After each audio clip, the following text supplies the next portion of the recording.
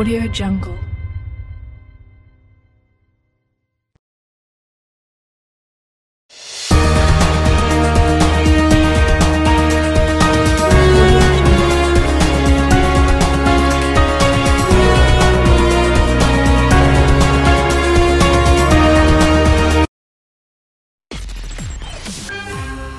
From the heart of where innovation, money, and power collide, in Silicon Valley and beyond, this is Bloomberg Technology with Emily Chang.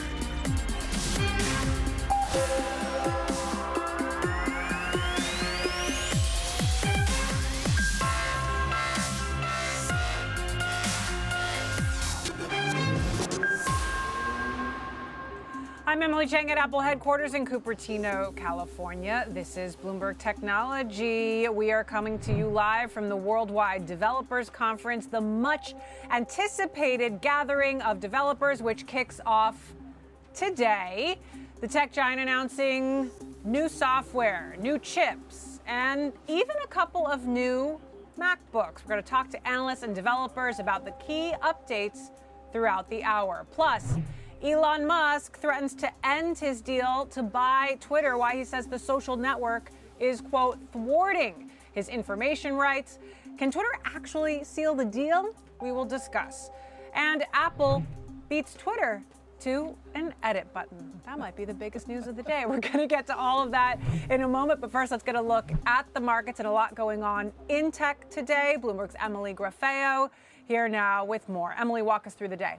Hi, Emily. Let's get right to Apple. It's all about that conference that you are attending. I know you're going to dive into all the details. Unveiled iOS 16, unveiled new iPad features, new lock screen, and they also debuted that highly anticipated Apple Pay later today. It didn't really move the stock that much. We finished up 0.5%, nothing huge there, but it did weigh on buy now, pay later competitor Affirm. We're seeing shares down about 5% to finish the day. Those shares closing at the lowest level since May 26th. And another big tech news, Amazon finishing the day up 2% after that first day of trading following the 20-for-1 stock split. But if you zoom out, though, look at the chart behind me. We are looking at performance of Amazon and also Google's parent, Alphabet, following their stock splits. We're seeing that after these companies announce the stock splits, the performance is pretty weak. Amazon's down about 12% since that March stock split announcement, and Google's parent, Alphabet, down 17% after announcing their stock split. To be fair, though, the NASDAQ 100, not the best leader, down about 5% since that time period. And now also we'll get to Twitter. Shares falling today after, of course, Elon Musk said he thinks Twitter's not abiding by the merger agreements. He's been asking the company to provide information about spam accounts and bots on the platform, but we're not seeing the news yet. If you remember last month, he said he's not going to proceed with that $44 billion takeover of Twitter unless the social media giant can actually prove that bots make up fewer than 5% of its users. And that's your tech market wrap. Emily.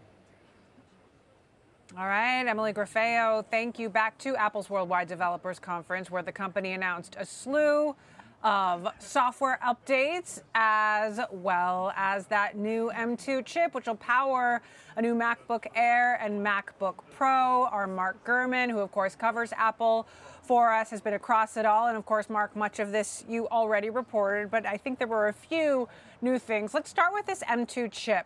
Just how transformational will this chip actually be? So the M2 chip is not a major leap. It is not very transformational. Apple says it's about 18% faster than the M1. Now this is the base model of the M2 chip, right? So you'll see over time, you'll see an M2 Ultra, you'll see an M2 Pro, an M2 Max, maybe an M2 Extreme at the very high end for a Mac Pro eventually. So this is just the beginning of the M2 roadmap. They have to start somewhere. If you remember when they introduced the original M1, November 2020, that appeared first in the Mac Mini, the MacBook Air, and the 13-inch MacBook Pro, which was also updated today with the M2 chip. Well, what is transformational about today? Let's start with the software. Where do you think the most significant updates there are?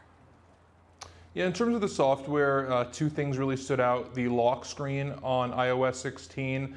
People have been asking, iPhone users have been asking for years for this customizability, the ability to personalize your iPhone, right? The iPhone very much from the very beginning, you get these wallpapers or you can set an image. Your font's gonna look like this, your home screen's gonna look like this. But they really have moved away from that, letting people really customize the day-to-day iPhone experience. So you're seeing that now. You saw a little bit of that with widgets over the last 2 years. Now you're seeing widgets on the lock screen, your ability to change the font, make a more dynamic picture, different filters and such, so that's very cool. The second thing on the iPad, you're getting this new feature called Stage Manager, which is a new multitasking interface for pro users. And it very much looks like what you would get when multitasking on a Mac. So window resizing, the ability to move windows around, operate 4 or 5 different applications at once. So that's a big deal there as well, and I'm looking forward to trying both of those new enhancements out. Well, I'm going to tell you what I thought was the most transformational. This ability to edit text messages, even unsend text messages. I was pretty excited about this, Mark. Before we talk about it, I want to take a listen to Craig Federighi, the architect of Apple software, what he had to say about this development.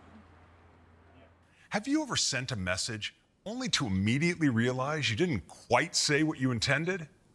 Well, no worries, because now you can edit any message you just sent, so embarrassing typos can be a thing of the past. Second, have you ever wished you'd never sent that message at all? Well, good news, now you have Undo Send, so you can immediately recall a recent misfire. That one got a lot of laughs, Mark, here at Apple Park. But seriously, you made the point that Apple got to an edit button before Twitter did. You know, with the edit button, I think Twitter has been overthinking it for years. It's not a complex thing. Maybe in the engineering side it's complex, but I think Twitter's issues were more fundamental. And I think Apple basically just ignored the noise around it and just did something simple, right? You send a message, you call Gabe Babe, or you call the wrong person lamb chop, to use their examples, right? You're able to just tweak that and you get a little bubble there that says it was edited and you move on. No biggie, right? But these features have been long requested. Actually, I think there's one feature that people have been clamoring for more than an unsend or an edit button, and that's the ability to mark a message as unread. You know how you can, in your email, if you want to deal with the message later, if you're already read, you just tag it as unread. Well, now you can finally do that in your messages list. So I'm looking forward to that. It's going to help me reply to people more quickly. Absolutely. I'm excited about that one too. Okay, Bloomberg's Mark Gurman. We'll head to Bloomberg.com to check out more of Mark's reporting. Thank you. I want to talk more about these big announcements. There was so much more. Carolina Milanese now of Creative Strategies joining me here on the set here at Apple Park. Let's talk a little bit about the Apple Pay Later feature, because this could be pretty disruptive in the world of fintech and this movement from the physical wallet to an Apple Wallet. What did you make of the significance of this announcement? I think the core of it is that it's going to be so much easier for people that use Apple Pay to just use that as a default versus using the plethora of other options that you have in the market. It's about integration. It's about taking away every little bit of friction that you have in the experience. And to be honest with you, something that I was expecting Apple to do sooner or later is, we've seen it with Apple Card and Apple Pay developing more and more in becoming useful for small businesses and more way to use it for consumers. And it's something that, Mark Gurman had actually reported was coming. And today, of course, was the big unveil. But isn't it kind of a big deal if anywhere they take Apple Pay, you can pay for it later? It is. You don't have to put all the money down right away. Absolutely. And even if it's just a 6 weeks window, so it's not really a long period of time, it's roughly what you do with the credit card payment. Mm-hmm. And so for people that maybe have more problems getting credit checked for credit card, this could be a better way to do it. Now, one thing we didn't see today was really any clues about augmented and virtual reality. And of course, Bloomberg, Mark, has reported this big AR/VR headset is coming. There was a thought we might get some clues as to what Apple's vision here is really going to be. And I was kind of stretching for it in some of those videos. I was like, is that a sign? But we didn't really see that. I mean, what do you make of the fact that they're just not ready to show us what they I have think in there mind? are a couple of things. One is that nobody's really rushing to get hands and experiences on AR from a consumer perspective. So the market isn't really screaming for one. And the other one is that for Apple, there's a lot of opportunity in the market today on the Mac and the iPad as it is.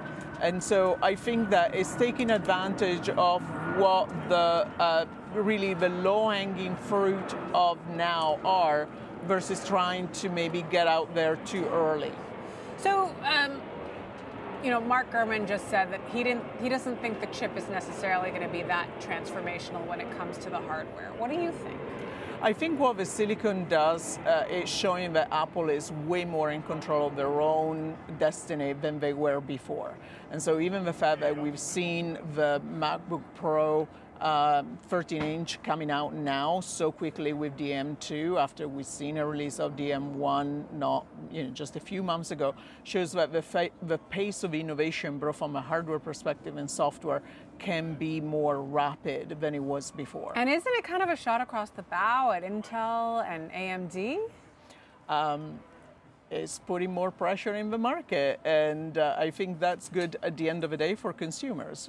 What do you think was most significant about the software in general? I think a lot of folks look at some of these announcements and say, well, that's kind of iterative. It's not a huge leap forward, when really isn't the goal, A, to just, give you more reason to upgrade your devices, and B, bring this family of devices Absolutely. more closer together. Yeah, and I think that last point that you just made for me was really critical. The fact that the better together, we hear a lot from the Android camp, Apple really is delivering. And even the fact that you now can use, for instance, your iPhone as your camera for your Mac, or the fact that the iPad become an extra screen for your Mac.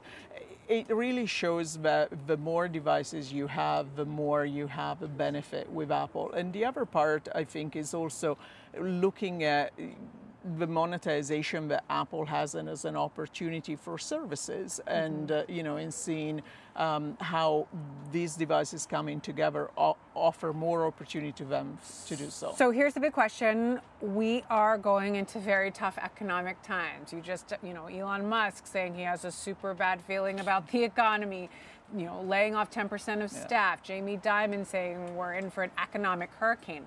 Are people going to be spending on new devices right now, and we're expecting a slew of new Apple devices in the fall, when they can't afford gas and groceries? So from an iPhone perspective, you've always seen across all the recessions that we've had, the mobile piece always staying strong because it's so critical to what consumers do throughout their day. And I think that is even more so today than it was maybe in the recession of 2000, 2008. So the phone part, I think, is pretty consistent. For other devices, and maybe that's where the reality headset, the AR headset, would have been more of a stretch, because we still don't know what we want to do with those kind of devices, or the return of investment in. But at the end of the day, our life is more digital today than it's ever been. And if there's something that we've seen during COVID, is the need for more computing power. All right, Carolina Milanesi, Creative Strategies. Good to see you here in person. Same here. Thank you so much. Thank you for joining us. All right, coming up, Elon Musk threatening the deal could be off with Twitter. He says the social networking service isn't serving up enough information on spam and fake accounts. We'll have the very latest next. This is Bloomberg.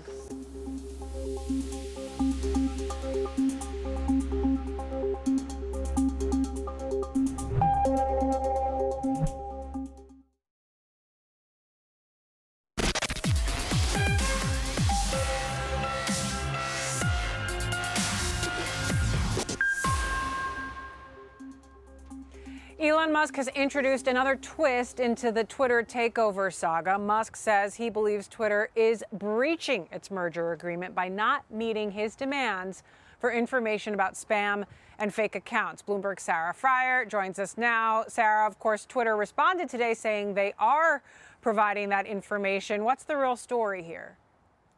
I mean, I think the real story is you take a step back and it looks like Elon Musk is having the worst case of buyer's remorse on this Twitter deal. And that's not really something that you can have, right?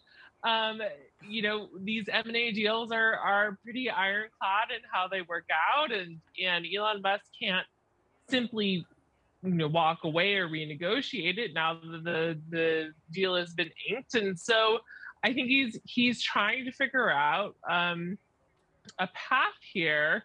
I can't speak for him, right? Nobody knows what exactly is going on in Elon Musk's head, but he certainly seems to be creating a paper trail of some sorts about the concern he has over the bot numbers as a way to try to maybe even bring Twitter back to the negotiating table. Maybe he wants a lower price. Maybe he wants to get out of it entirely.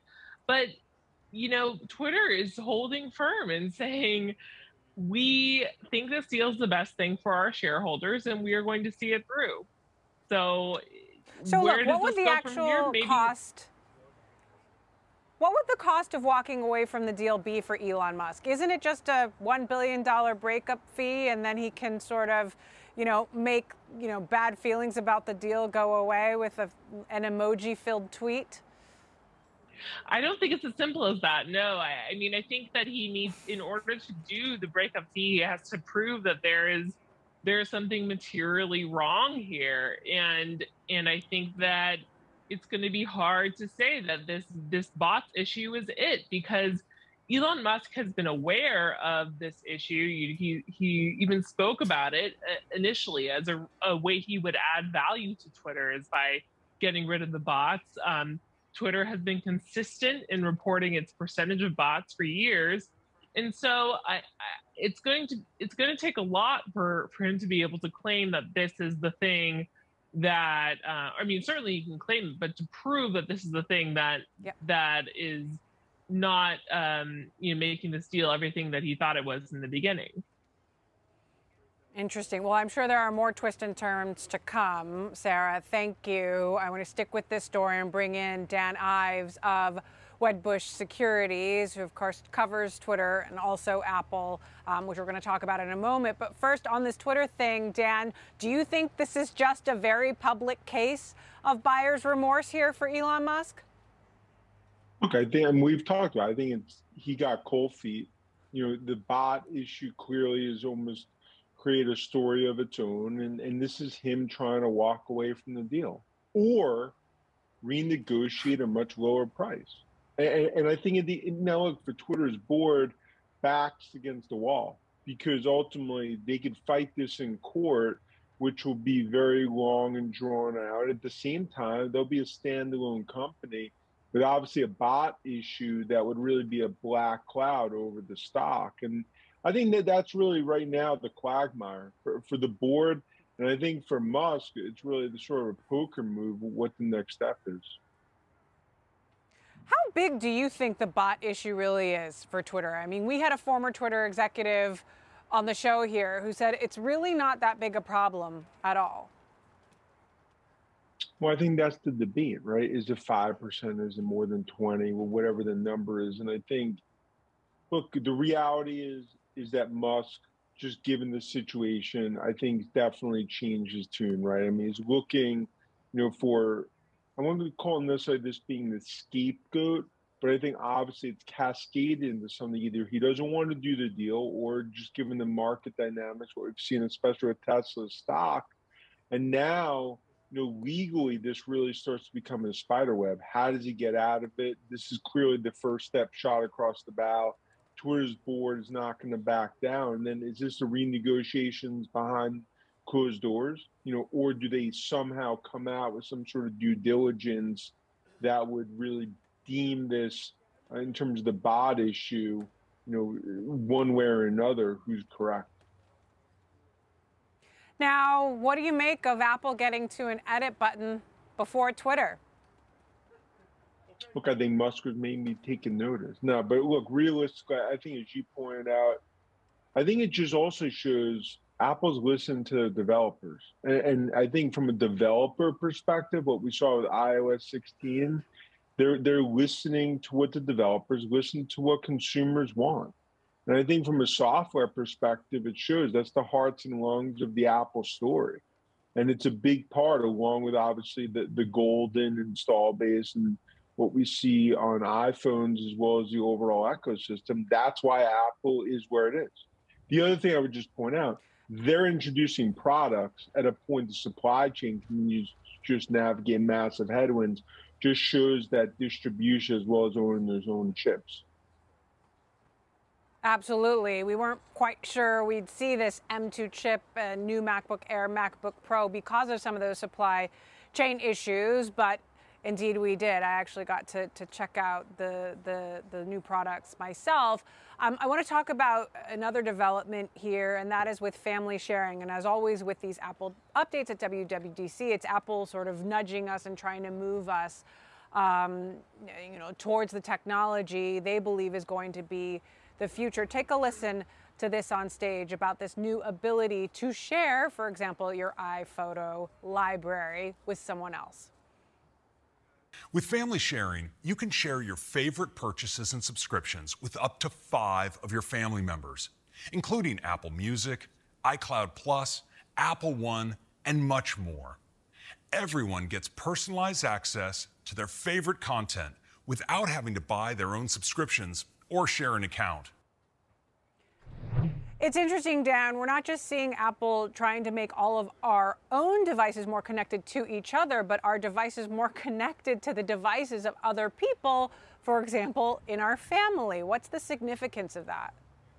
I think it just speaks to an unparalleled ecosystem, and they're just trying to get further and further into that from both the services as well as device perspective. And I think that's what's really happening here is they're doubling down on privacy. And I think you saw that across the board in terms of the presentations, but just more interconnected, more services, more ultimately family sharing from pictures to services to others. And I think that's really the goal here, because Apple's right now putting an iron fence around their install base. And I think that's what this really speaks to as they continue to introduce new products. And the one thing I just point out, 225 million of 1 billion iPhones have not upgraded their phones in the last 3.5 years. So I think it just shows the drum roll to iPhone 14. Now, Apple shares did take a leg down last week on the back of that Morgan Stanley report about a potential slowing of App Store sales growth. How concerned are you about that, and just how many consumers are really going to upgrade their devices right now in a difficult macroeconomic environment? Yeah, look, I mean, as you saw with that report, as well as Snap News or any sort of Microsoft FX, the knee-jerk reaction to any negative news is going to be exacerbated in this market. But when it comes to Apple, if I read 1 month of the App Store, I mean, I think that sometimes that's not as good of a barometer when I look at the broader services, which is on pace to be 100 billion, as we go into next year. And I think it's a forest for the trees. They could have some softness here and there, but overall, I think that's worth 1.3 to 1.5 trillion. And to your point, in terms of just a broader macro and what we're seeing here, around the edges, they'll clearly see it softening. But what's baked into the stock? And I think most investors believe numbers, are coming down for next year. So I think what starts to happen is stock beats in more and more bad news, but I still believe it's an underestimated upgrade cycle. All right, Dan Ives, Wedbush Securities. Always good to have you, Dan. Thank you. Much more coming up from Apple Park here in Cupertino. We'll be right back. This is Bloomberg. Now, here we are hands-on with the new MacBook Air. So it's definitely thinner, lighter, and of course powered by that new M2 chip. more powerful, faster, and this is the chip really that'll power the next generation of Apple devices.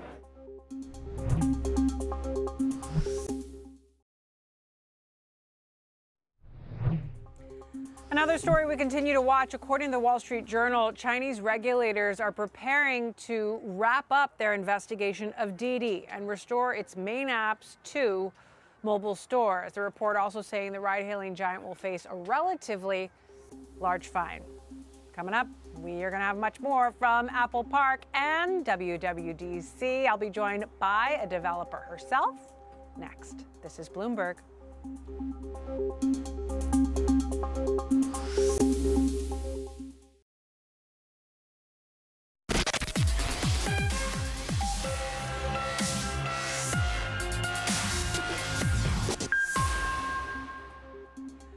Welcome back to Bloomberg Technology. I'm Emily Chang in Cupertino, California, live from Apple's Worldwide Developers Conference. And the keyword being developer. Hundreds of them here this week to learn more about Apple's key updates. And of course, millions taking part in this event around the world. We saw a redesigned MacBook Air, MacBook Pro with the M2 chip, along with upgrades to the iPad and Apple Watch, as well as Safari, and a shift away from passwords. I'm joined now by Jess Wolf. She is the CEO and chairwoman of Rebel Girls, a multi-platform empowerment brand with the mission of inspiring the next generation of girls. And you guys are actually finalists for the Apple Design Award. What exactly does that mean?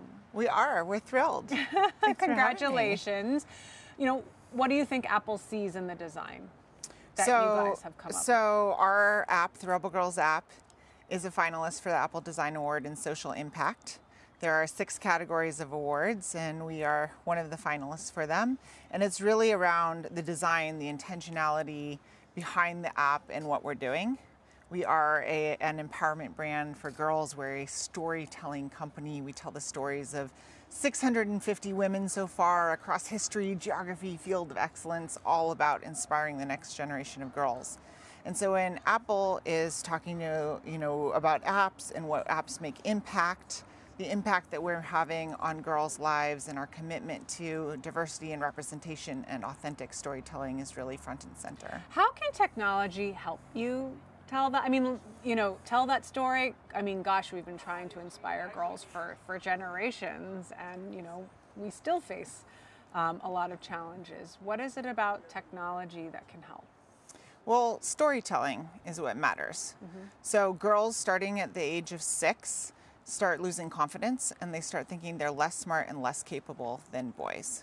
So how do we tell girls more stories that increase their confidence? So we started in books. We sold 8 million books, but then we went to audio and we went to digital. And so technology can increase access to stories and all kinds of stories, and we can inspire more girls that way. Now, when it comes to your company and obviously the developers at your company, what is it about a WWDC that's so significant? I mean, I'm sure, are you looking here to see what Apple's view of the future is and trying to figure out how you can capitalize on that? Well, Apple has an amazingly huge ecosystem of audience and developers, and we've had a wonderful relationship both on the podcast side of things and the app side of things with Apple.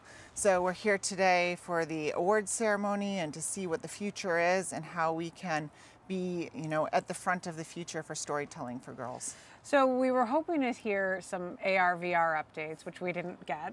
We thought there might be some clues. We believe there's a headset coming and that could be the next big thing.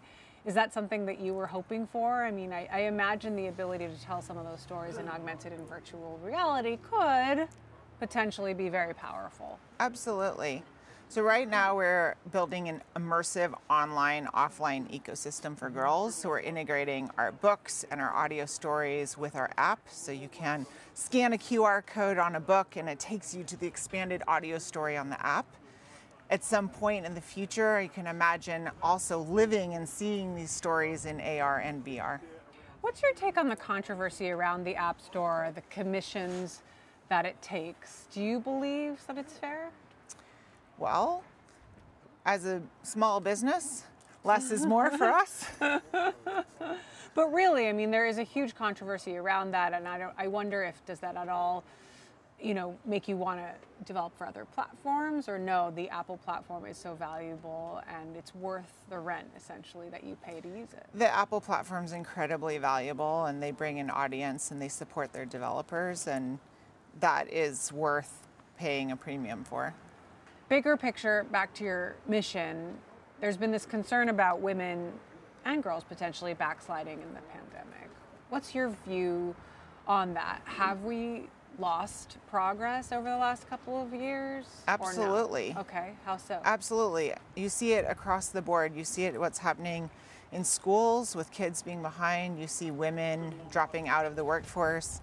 Last year, only 2% of venture funding went to women, which was even lower than the year before. I think it's absolutely time for us to step up and do more for girls, for women, to advance society. I'm a mom. What's the secret? When my daughter turns 6, what should I do differently?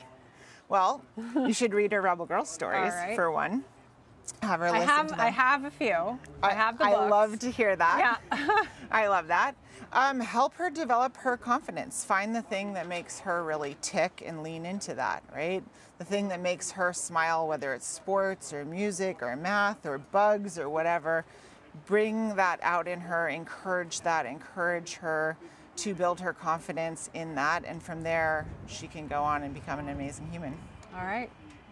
Jess Wolf, CEO of Rebel Girls, thank you so much for blazing that trail and helping to tell those stories. Thanks, Appreciate Emily. it. Thank you for joining us. All right, big updates to the Apple Wallet and the ability to buy anything anywhere they accept Apple Pay in 4 supposedly very easy installments. How much could this shake up the fintech world? That is next. This is Bloomberg.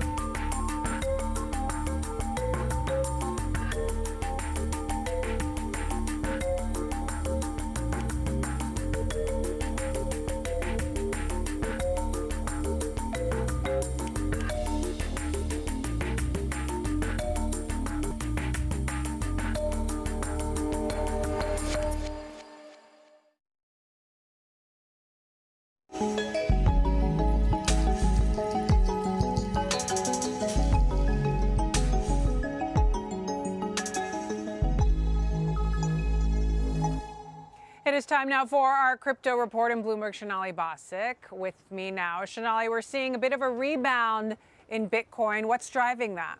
Yeah, something that's interesting is it's not just a little rebound, it's more than a 5% rebound that you saw over the 24-hour period. Bitcoin has been rising since a drop-off late last week, back now over that 3,100 level. You have it about 31,600 nearly. But listen, something interesting about this too is that it's also driving back up prices on Bitcoin-related stocks. Bitcoin trades 24/7. However, the stock market being open helps some stocks regain some of the losses that they had seen last week. Think the likes of Coinbase, which had risen more today, Riot Blockchain, MicroStrategy. Something I want to point out, Emily, though, is that even though some of those stocks saw a bit of a boost today with that 5% rise in Bitcoin, those stocks had an even steeper drop off on Friday. While Bitcoin dropped about 2% on Friday, you saw an even steeper drop in those stocks. So question here about how exposed a lot of companies are, as some exchange volumes show much lighter volumes this year than they did the year prior. Sonali, is there still pessimism after this most recent rally? Yeah, something interesting about that. I look at what, for example, Lee Drogan over at Starkiller Capital was saying online today, that he wouldn't be surprised that the crypto conference curse continues with consensus and that the market gets slaughtered late next week for another leg down. Just earlier today, I was with another fund manager that said that they are calculating how long a crypto winter could really last. Can it last not just another couple months, but could it last a couple of years? consumers. That will be the discussion moving forward, and what happens should we see such a sustained downturn. All right, Shonali, thanks so much. I want to welcome Bloomberg Intelligence's Julie Shariel now to talk about some of the developments when it comes to fintech and Apple. But first of all, Julie, should we be waiting for Apple's crypto play? I guess the sense of urgency is a little bit off for them now these days with prices being down. Nobody who does hold crypto right now wants to necessarily use it to buy things, given how it's devalued. But crypto payments down the road will definitely be interesting, and I'd expect Apple to be a player there. Still a really small market, about $16 billion last year made in crypto payments to merchants from consumers. So still not a huge market, but an opportunity down the road. So let's talk about what Apple is doing, and that is Apple Pay Later, announcing this ability to pay later for anything you buy via Apple Pay in 4 installments. Take a listen to what they had to say about it. Apple Pay Later lets you split the cost of an Apple Pay purchase into 4 equal payments spread over 6 weeks with 0 interest and no fees of any kind. And Apple Pay Later is available everywhere Apple Pay is accepted, in apps and online. So, Julie, this is taking on companies like Affirm and Klarna and Block, which bought Afterpay. How big a market do you think this could be for Apple? I mean, the buy now, pay later market is quite large. So it's a great opportunity, lots of consumer demand for this new way to pay. The question is, how many more players, right, are going to get involved? And we think that answer is a lot. Right? We think that buy now, pay later essentially is going to be table stakes when it comes to making payments. Everyone and anyone is going to offer it online and now increasingly in store. So important move for Apple. They should be there. It's what consumers want. Merchants like it because it helps to improve cart conversion. They should be there. But pretty soon we're going to see buy now, pay later options on all of the credit cards and all of the debit cards from our banks and so on that we're used to carrying. Mm-hmm. So it's going to be a matter of which one do you want to choose? Julie, there'll be no kind of oligopoly here. How much does it matter the partnerships that Apple is able to make? I think of an Affirm and the partnership they have with Spotify and Amazon. And you look at Amazon and you wonder, can 2 big tech companies get it together here to play nice in a field like this? Do they need to strike massive partnerships to succeed? Partnerships with merchants are important, but they're especially important for those pure play emerging buy now, pay later companies like Affirm and Afterpay and Klarna, because they had to put themselves on the map, right? They had to earn the trust of consumers. And by being on a merchant's website, it helps to earn that trust. Apple, I think, already generally has that. They already have millions of merchants on their platform who are accepting Apple Pay. So it's not too high of a hurdle for those merchants to now continue to offer Apple Pay. And if you haven't, then now you will, because you want that access to buy now, pay later. What we see from merchants is they're willing to put almost any payment option on their websites and increasingly at the point of sale to get a consumer to make that payment. Apple's in good shape.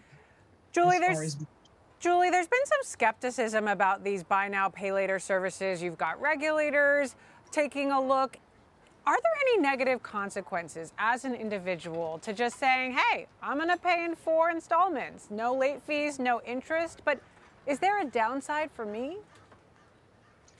So for the consumer, it is just a much easier way to pay because you can spread things out a little bit without spreading them out too much that you potentially lose track or fall into trouble getting overextended. Where the risk comes in is if you take on too many of these small loans, right? And you see that in the next 2 weeks or the next 4 weeks, all of a sudden you have a number of installments coming due, and that gets hard to manage. for the providers of buy now, pay later, right? They have the risk. I may know how much installment credit you have with me, but I may not know how much you have with 2 or 3 other providers of installment credit. And that's where the visibility can come into play and cause some problems. I think it's an area where Apple is pretty well situated, though, because they have experience with the Apple Card, right, already making credit decisions. And most importantly, they have this huge base of 1 billion users. They see their transactions. They see what they're doing on a regular basis through Apple Pay. They can get comfortable with their financial sort of give and take over the course of the month that way, and can make better decisions in granting installment credit to those users. All right, Julie Chariot, Bloomberg Intelligence, along with our own Shonali Bosick. Thank you both. And with changes to Apple Wallet, including Apple Pay Later, I'm going to be joined by Affirm's co-founder and CEO, Max Levchin. What does this mean for Affirm? We'll get his thoughts coming up on Bloomberg Technology Tuesday. And we'll have more from WWDC with a closer look at the hardware and the new MacBook Air and MacBook Pro. Up next, right here on the show. This is Bloomberg.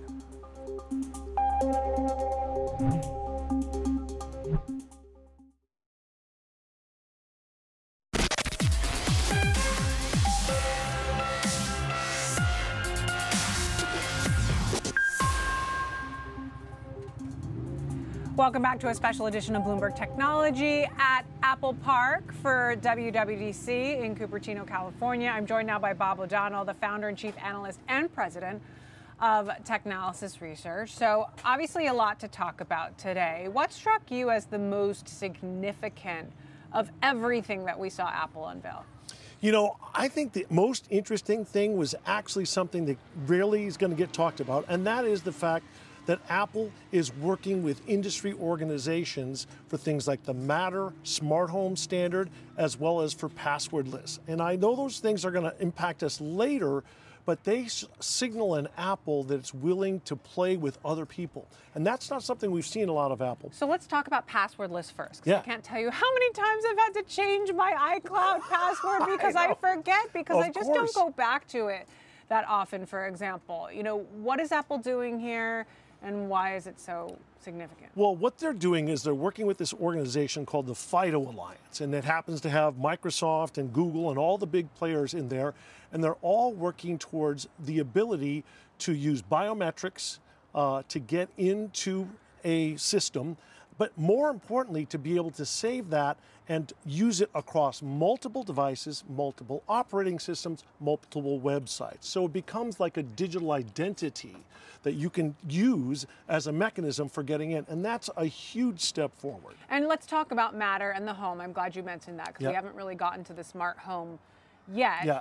You know, the criticism is that it's just taking so long to get these smart home technologies to really go mainstream. How many people are actually taking advantage of this? Well, and that's the problem, right? Because, and you could argue, well, is this a reflection of HomeKit really not really doing what people thought it would? It is a little bit, but it's, again, the bigger issue is when it comes to smart home, Apple recognized they needed to play with the other guys. They needed to play with Google. They needed to play with Amazon and allow all of these devices to interact. And because they're doing that, that makes things significantly easier for people to pull this all together. Again, it's going to take a little while before we get all the benefits, but the fact that Apple's willing to do that, I think, is reflective of something very different from them. You also have Apple trying to take on more real estate on the dashboard in your car. Will they succeed? So CarPlay, again, if we're going to talk long-term strategic impact, that CarPlay announcement is huge. The question will be,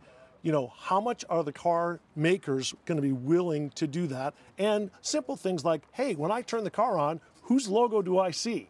And who do I interact with? Because this has been the concern that the car makers have had with using Google or Apple, like, hey, we don't want to lose our identity. We want, you know, we're our brand, and we want that to carry through. And so there is a big question of how far that goes, but watch that one. That is going to be interesting. Now, you and I both got to see the new MacBooks, Yes. and I believe there was even an appearance from Tim Cook, who Yes. showed up to give a little wave Yes. to the crowd. You know, what do you think of the new devices? Well, they're beautiful machines, right? I mean, the M2 is arguably, an incremental change, but it is a step forward. But that MacBook Air is an absolutely beautiful design, and it's sexy and it's cool, and it's the kind of thing people are looking for from Apple, and they want to see hardware improvements. And that's the kind of thing that someone can walk away from the show going, okay, cool, I know what I'm going to get next. And again, during the pandemic, computers became so much more important to so many people. So having a new computer, a new design, faster performance, that's exactly what Apple needed to do. Now, we've seen Apple taking greater control of privacy Yes. first, which impacts a whole bunch of technology companies. We also saw some updates to the lock screen. It's all surrounding this idea of focus and Yeah. letting you be able to use your phone at a glance, but not get lost Right. in it. What's your take on these developments? I think they're important because, unfortunately, people are getting obsessed with their phones, and they're Right. getting so connected to these phones that they can't pull themselves away from it. And so little steps like that to hide some of the notifications, only show them when you need them, bring in additional widgets to customize the lock screen, all those things have an influence on how people use their device. And the nice thing is, and this is why people like Apple, is I get those benefits even if I don't buy a brand new iPhone, even if I have a 3 or 4-year-old one. And is there a little bit of hypocrisy here? Because, Apple's making it easier to use the phone, but harder to use everything else. Well, it's a fair point. Right. I mean, obviously, I want it to be genuine, right? Right. Well, I mean, look, what they're ultimately, I think, trying to do is how can they get people to get addicted, but not too addicted in a weird way. And they want to get the ability to use their devices across other elements. For example, the ability to use your iPhone as a webcam with a Mac was a really cool way of tying their devices together. They've been trying to do that for years. Figure out ways, what little technology can we do to bring this in so that people want to use more of our own devices. So you're exactly right. I mean, they're trying to get people to do it, but they also recognize, hey, in some ways we've created a problem. What can we do to sort of step that back a little bit in terms of keeping things under control and making it more of a glancing-like device, like you said? So what does this signal to you about what's coming in the fall? Well, the signal is obviously we're going to see a new iPhone, right? And there'll be new devices there. My guess is now that the M2 is out of the bag, I think we'll see, additional iterations of M2-based devices. We'll see a new iMac. We'll see maybe we'll finally see the Mac Pro that people have been waiting for. That's the last piece of the Mac puzzle that doesn't have an M-series chip. And I don't think we're going to see anything on AR for a while because that's the big question. What's a while? How many years out is this? It's next year. My guess is it's next year? You and I will sit on this stage together next year, and we'll be talking about AR. That's my guess. Why not yet? If Facebook's doing it now, Meta. No, it's fine. Meta's doing it now. Because remember that Meta is doing VR fully encompassed, in your face, cuts off the world.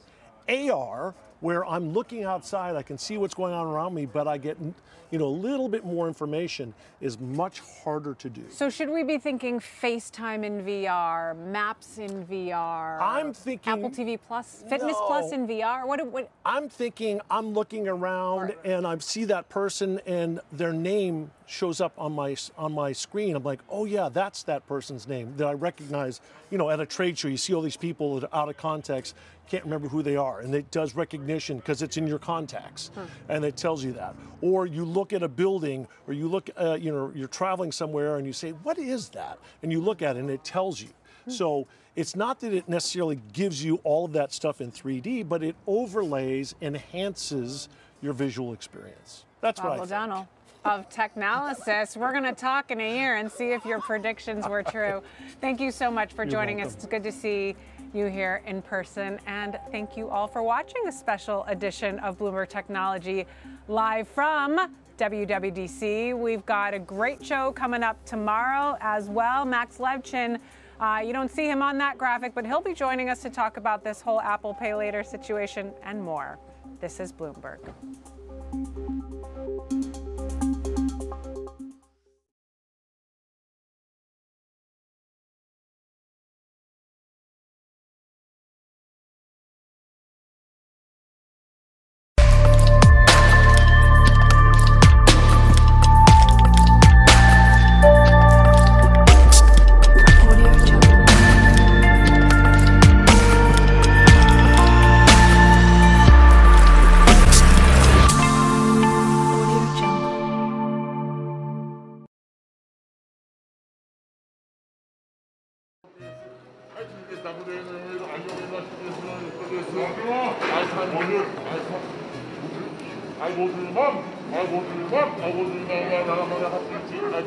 This pair of mangoes just sold for 500,000 yen.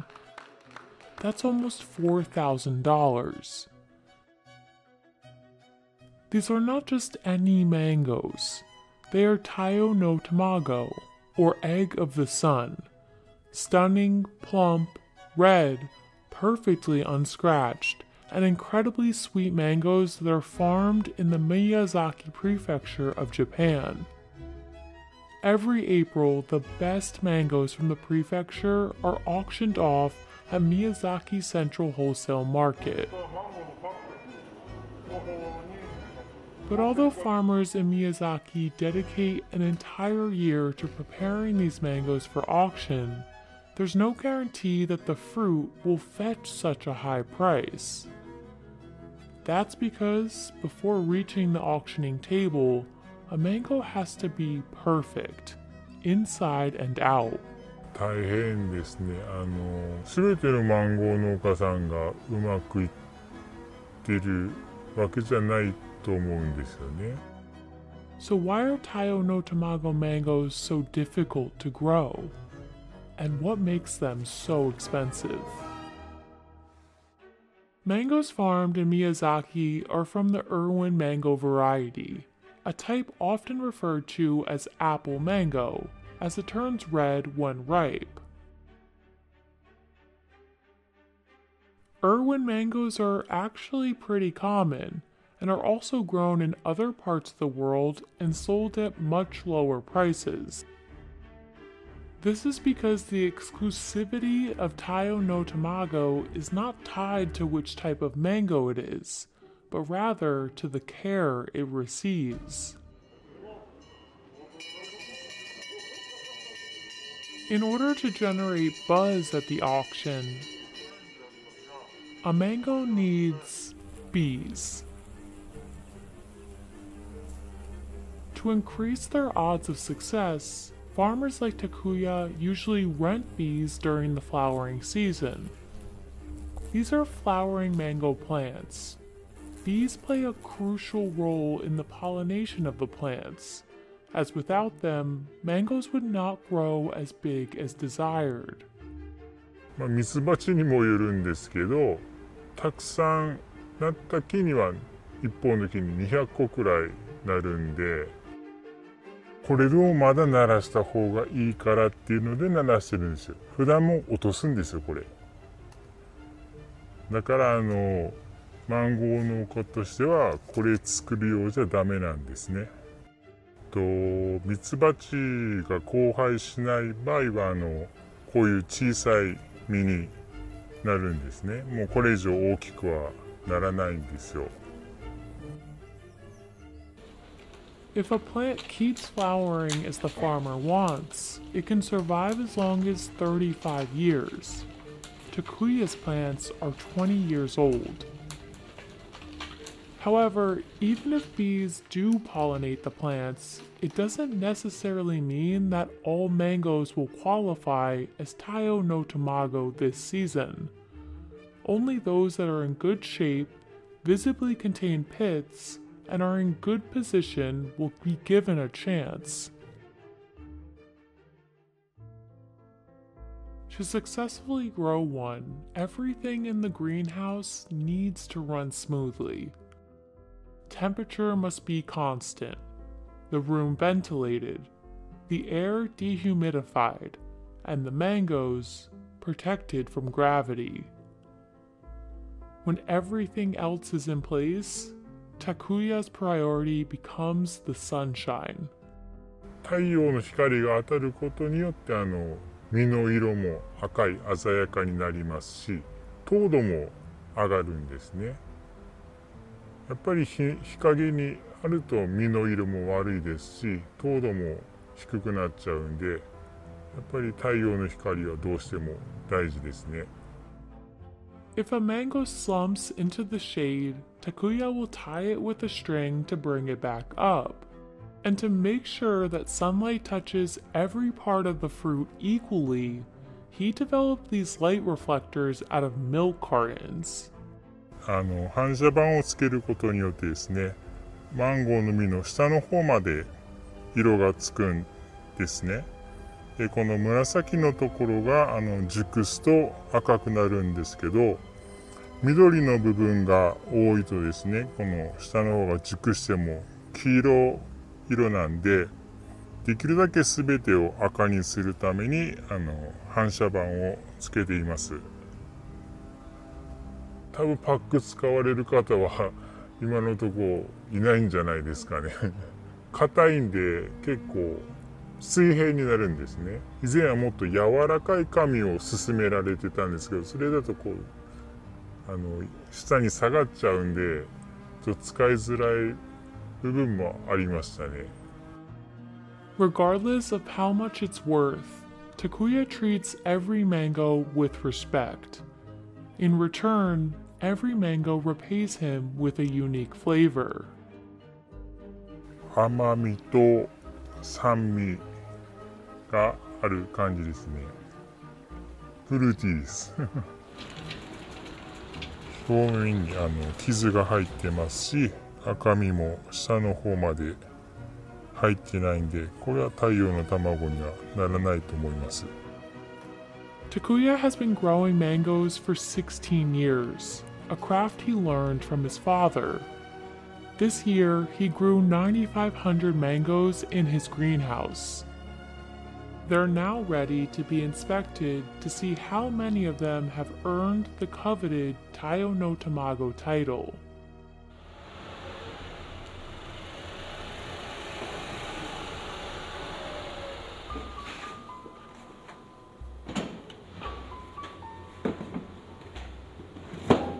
The first inspection is done by human eye.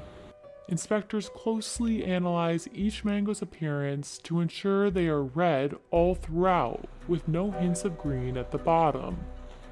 Then, a machine sorts them according to sugar content, weight, and size. それから糖度が15度以上と重量が 350g 以上、規格で言いますと 2L 以上の基準をクリアしたものだけが太陽の卵になります。These inspections sort the mangoes into 5 grades, 2 of which are Taiyo no Tamago. 木にもよりますけど、年間でだいたいよくて 13% から 15% 程度の発生率っていうことですので、だいたい約全体の1割がシーズンとして太陽の卵になりますので、結構割合としては少ない方なのかなと思います。The mangoes will now make their way to Miyazaki Central Wholesale Market for the auction. All the care and hard work that Takuya and other farmers in the prefecture put into their fruit are leading up to this very moment. The hope is to match or exceed the previous figure of 500,000 yen. でサイトの場合ってその時期に出す方って5、6人しかいないんですね。やっぱその時のやっぱ出される方ってみんなライバルみたいに感じなんで、やっぱ頑張んなきゃいけないなっていうのはすごい思いますね。どう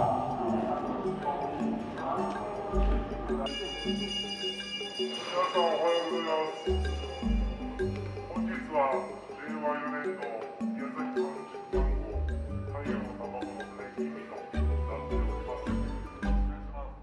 The auction has officially begun at the Miyazaki Central Wholesale Market.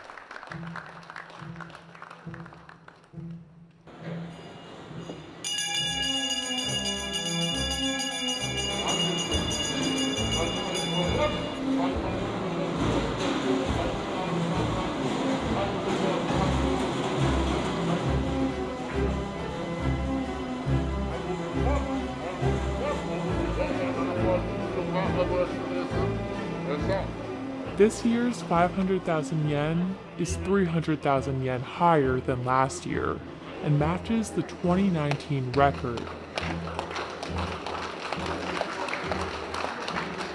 And the farmer who grew these mangoes is Takuya. すごいですよね。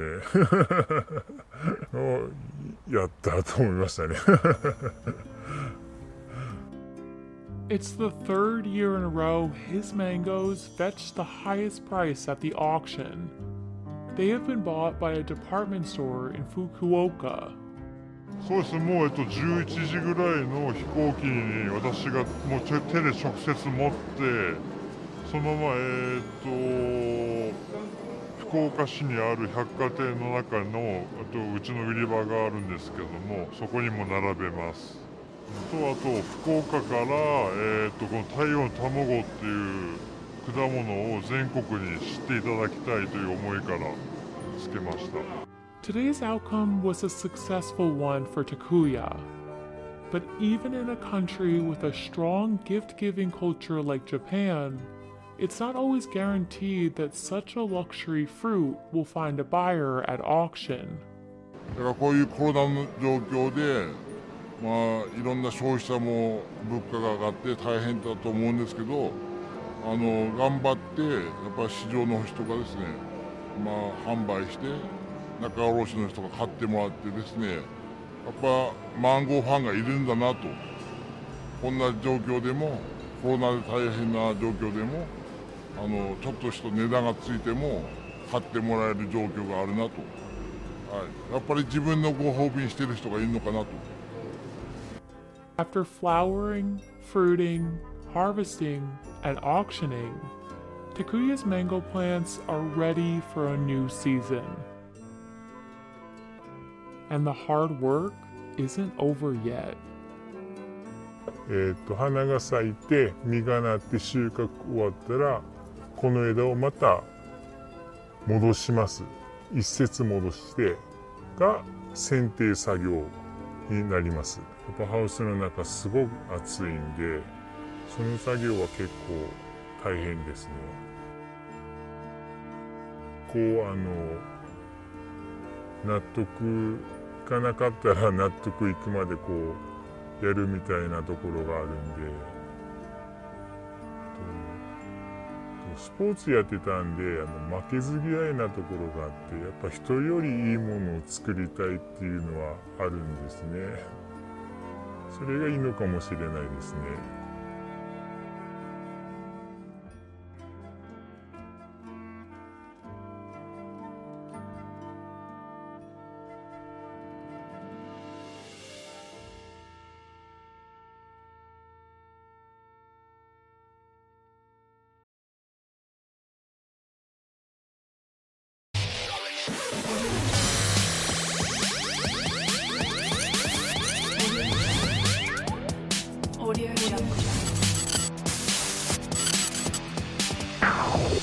But we start with huge news from the world of golf as two-time major champion Dustin Johnson revealed he has resigned from the PGA Tour in order to compete in the Saudi-funded Live Tour Golf Invitational Series. The decision makes him ineligible to play in the Ryder Cup. To get more on this sensational story, let's cross live, shall we, to our reporter Jamie Weir, who's at the Centurion Golf Club, where the first event will be hosted this week. Jamie, huge developments, weren't they, in the last hour? Yeah, absolutely, Rob. That was really the sort of bombshell jaw-dropping, everybody having an audible intake of breath around the room moment when Dustin Johnson announced that he was resigning his PGA Tour membership. He joined the likes of Kevin Na, Charles Schwartzel, Brandon Grace, Sergio Garcia and Louis Oosthuizen, now 6 of them having resigned their PGA Tour membership. Such is their desire to play in this LIV Golf Series. The man of the moment is right behind me on the range right now. You can just see him going through his paces here in the sunshine at Centurion Club, and it was a real moment where a lot of journalists around the room looked at each other and went, did he really just say that? Dustin Johnson giving up his PGA Tour membership. That means he won't be playing at the Travellers Championship in a couple of weeks' time, the next event on the PGA Tour, an event he won just 2 years ago. It means he won't be playing in the President's Cup later this year at Quail Hollow, and it means, as things stand, that he will not be playing in the Ryder Cup next year in Rome. Remember, he went 5-0, as they say in American parlance, playing all 5 sessions, winning all 5 matches at the Ryder Cup at Whistling Straits just a few months ago. But Zach Johnson will not have his namesake Dustin Johnson there in Rome next year as things stand. This was the moment that DJ revealed his decision to the packed press conference room. For right now, I resigned my membership from the tour. I'm going to play here, for now, and that's the plan. But what the consequences are going to be, obviously I can't comment on how the tour is going to handle. So that makes you ineligible for the Ryder Cup, and was that a big decision for you? It was, but hopefully, obviously, all things are, subject to change.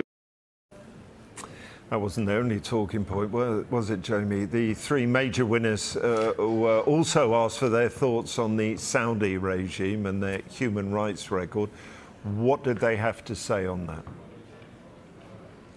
Look, this is a question that these guys know they're now going to get asked in every press conference, every time they turn up to one of these events. Probably they've been the questions that have been put to Greg Norman over the last few months as well. It's not just in golf. Anytime a boxing fight goes to Saudi Arabia, or the Formula One circus turns up in Saudi Arabia, or anytime Eddie Howe gives a press conference at Newcastle United, they get asked difficult questions about the brutal, murderous regime in Saudi Arabia. They're big boys. They expect these questions. They know they're going to come, and they don't really have much of an answer to them. The answer always seems to be, well, we're not politicians, we're sportsmen. But nowadays, sport and politics are inextricably linked, and they're going to have to accept that they're going to have to face some tough questions. And they all sort of looked at each other, didn't know who was going to speak first. Graham McDowell was eventually the one who did speak out. I mean, listen, I mentioned it earlier, this has been incredibly polarizing. I think we all agree up here, take the Khashoggi situation, we all agreed that was reprehensible. No one's going to argue that fact. But we're golfers, and speaking personally, I really feel like, golf's a force of good in the world. I just try to be a great role model to kids. I know what the game of golf has taught me. And I love using the game of golf as something to kind of help grow around the world. That's pretty much what we've done for the last 20 years, be role models to kids. Try and use this game, like I say, as a force of good, really. So, we're not politicians. I know you guys hate that expression, but we're really not, unfortunately. And we're professional golfers. And if Saudi Arabia wanted to use the game of golf as a way for them to get to where they want to be, and they have the resources to accelerate that experience, I think we're proud to help them on that journey. Just whilst we're talking about Graham McDowell as well, obviously he is a Ryder Cup legend as well, hold the winning putt in 2010 at Celtic Manor. He's played in 3 other Ryder Cup teams as well. He was vice-captain last year, Whistling Straits, vice-captain, that incredible win for the European team in Paris as well under Thomas Bjorn. And the likes of Graham McDowell, Ian Poulter, Lee Westwood, Sergio Garcia, Martin Keimer all playing this week. Well, there you've got 5 potential captains in the next 10 or 12 years to come. And they've potentially given up any chance of being a Ryder Cup captain as well by playing in this LIV Golf Series. So that's a question that I'll be putting to some of those boys when I see them a little bit later on as well. But, they spoke at the very start of the press conference today, Rob, about why they're doing this. They were asked, why are you here? And they said it's about an exciting new format which delivers something to the fans. fans, 72-hole stroke play is awfully boring to watch week in, week out, and this will be great and exciting to watch, and teams are involved. I think that is a bit of an insult to the intelligence of a lot of people who are in that room. We're not stupid. We know why the majority of these guys are here, and that is purely for the money. It is purely greed. That question I put to them, and I think you can read between the lines with the answers that were given. I'm sorry if this is a bit of a crass question to ask, but it is essentially about the money. That's why you're here first and foremost, isn't it? I made the decision, it was a decision between me and my wife and what's best for where I was right now, and we're going to grab it and play, and I'm a professional golfer, this is decent money we're going to play for, so why not? I've done well on the PGA Tour. Obviously, you all know that. Very thankful for what they've given me too. But this was, it's just something different. I'm with Louis. I don't want to play golf for the rest of my life, which I've felt like I was, probably going to have to do. We're running a business here. It's like the sacrifice that we make being away from our families 30, 35. I hate using the word sacrifice. We're out here playing golf for a living. It's a pretty sweet life, but still, you're away from your family 30, 35 weeks a year. It has to be worth it financially. Otherwise, it's a big sacrifice that you're making for no return, So you're always weighing up from a business point of view, what is the best financial outcome for me for my time spent. There we go. The thoughts from your question there, Jamie. Right, no sign of Phil Mickelson today, is there? When can we expect to see him? Yeah, Phil Mickelson, as I understand it, is literally mid-air as things stand at the moment. He's on a flight over from San Diego. He'll be touching down at Heathrow a little bit later on this evening and making his way straight to the draft. This is the other exciting thing that they're shouting from the rooftops about this week, that the players are drafted into these 12 teams of 4. So he'll be heading straight from the airport, straight to the draft this evening. Greg Norman will be there as well. He's not here today either. He's preparing for that draft. But Phil Mickelson will be facing the media tomorrow, and it'll be the first time in 4 months that anybody's heard head nor tail from one of the greatest players to have ever picked up a golf club. So that press conference tomorrow is going to be absolutely fascinating. We saw Phil Mickelson's statement yesterday where he spoke about the fact that he's been taking time in the game away from the game. He's been having therapy. He spoke about how much money he's made on the PGA Tour, but this is the right time for him. He spoke about the fact that he's planning to play in the majors. We understand he's going to be at Brookline next week for the US Open as well. But it'll be fascinating to hear what he has to say in his press conference tomorrow. He opened up also to Bob Harrig from Sports Illustrated about his gambling problems, which is in this recent book written about Phil as well. And he said, I have lost an awful lot of money gambling, but we've drawn a line under that now, and I'm ready to move on with my life. I can imagine that press conference tomorrow with Phil Mickelson is going to be pretty spicy, Rob. Look forward to that one. Jamie, thank you very much.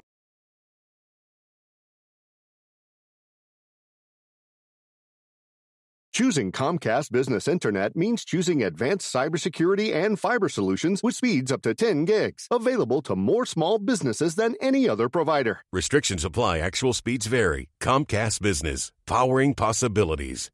This summer, get road trip ready with the brake experts at Midas. With up to $100 back on 2-axle brake service when you use your Midas credit card. So you can make sure every stop on your road trip is one you want to make. Request your appointment today at Midas.com. It's time for Mac Break Weekly. Andy, Renee, Alex, all here. It's one of those slow days just before the Worldwide Developers Conference. We'll talk about some rumors about what Apple might be announcing June 6th at WWDC. Also, some changes in Apple management, an ode to Tim Cook, and a farewell to one of the greats in the Mac community. It's all coming up next on Mac Break Weekly. Podcasts you love. From people you trust. This is Twit.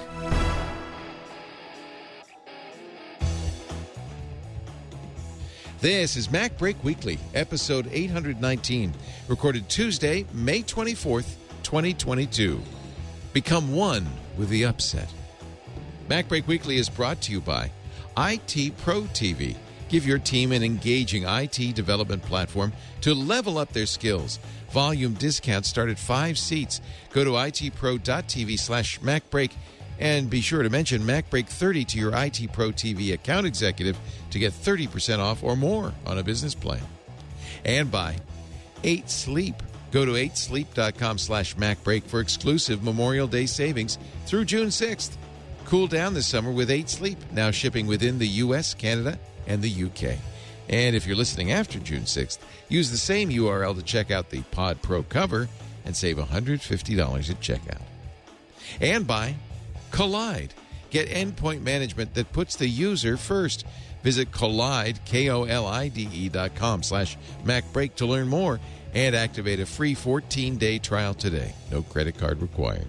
It's time for MacBreak Weekly. This is the show where we cover the non-news from Apple all this month. Actually, for a couple more weeks anyway. That's Andy Ihnatko chortling away in the background. He will not be at a loss for words during today's program. Hello, Andrew. No, not with that report about rumors backstage about the development of Apple's AR goggles. Oh boy, I've got a great feeling about that product. Well, we're good. We're going to talk about it. That's good. We're going to talk about it. Yeah. Renee Ritchie, youtube.com/Renee Ritchie. Hello, Renee. I'm wearing them right now, Leo. You can't tell because they have a screen on the outside mirroring my face. I'm wearing them right now. Also, there's Dub. To be fair, they just put out a Dub press release, so we have a little bit. Oh, okay. I'll go run and get that while we say hello to Alex Lindsay, officehours.global. Hello. It's good to be here. Talk a little longer because I'm going to the Apple newsroom right now. Apple.com/newsroom. Okay, so where will in fact be a keynote? Read the full story. Here we go. Between Top Gun and the Bob's Burgers movie, who is suddenly okay with being back in a movie theater again? I'm so on the fence. I'm trying to be good and say no. I shouldn't be back in the theater. We rented one, which was surprisingly affordable if you have enough people. I refuse to be held hostage by Tom Cruise. I'm going to watch it streaming. I don't care what he says. So there. I would like to be rescued from hostage because I believe he's the one actor who could actually pull that off. Yeah.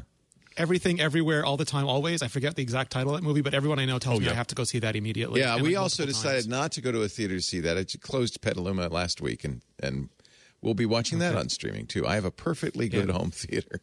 I have no desire to go to a movie theater. Sorry, Do you have Alex Tom. Lindsay sitting on top of your projector adjusting it for you in real time? Yes, exactly. Actually, perfect. I did have a team of like 4 people come in and adjust the projector because it's very finicky. It's a short throw projector, and it's a special screen, and it all has to be just so. And, that was a couple of years ago, and now it's just all whopper-jawed.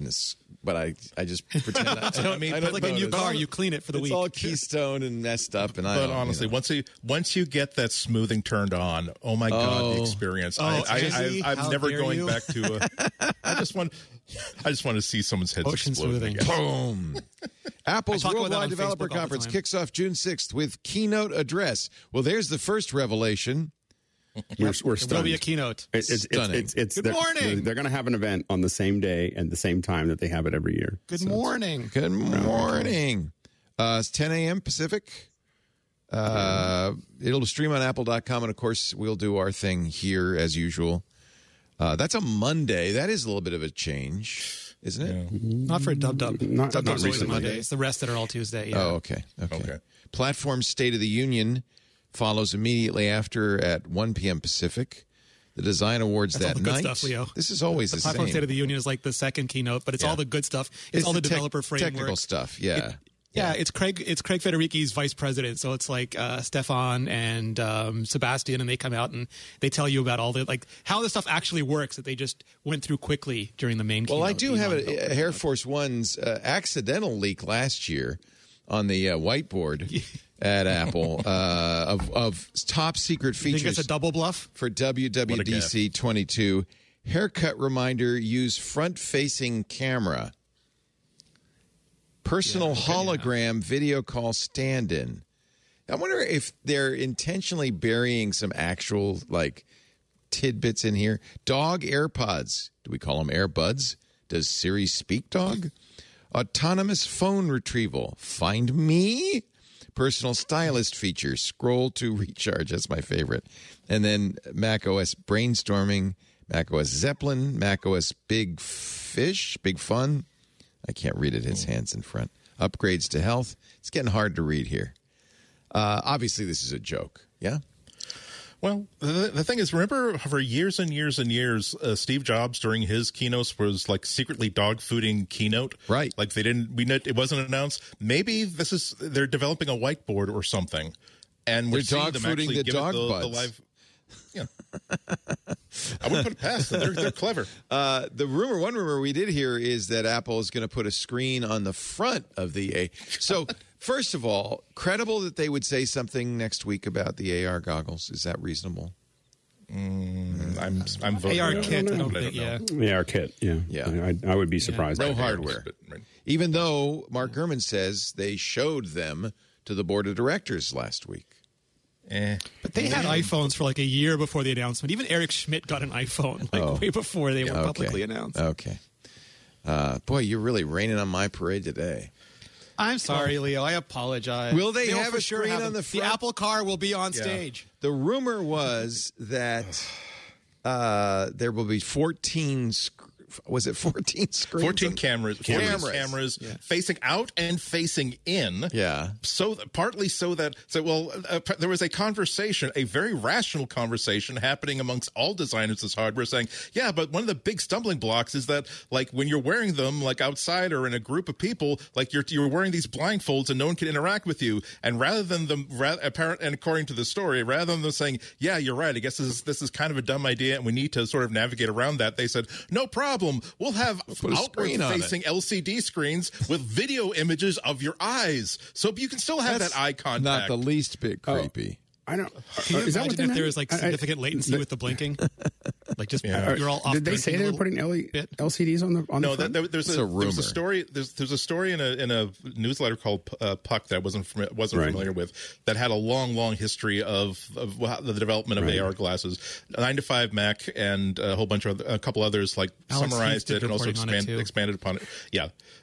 And so it basically the storyline is that it's been a very active for 5 or 6 years. There have been fights between the advanced technology group, like the research people, and the design people, with Johnny Ive at that point being the head of user interface and basically anything that's supposed to be pretty, making all the final decisions. And as a result, again, it's bad to make any judgment about something that Apple hasn't announced based on a news story that you don't know exactly where it's coming from. But there's nothing revelatory about it that would get one excited about what's happening in this space. The reason I asked is that I did read the article, and I thought that when they were talking about inward, I know that the reason that you want inward cameras is not so much to put your eyes on the front, which would be super weird.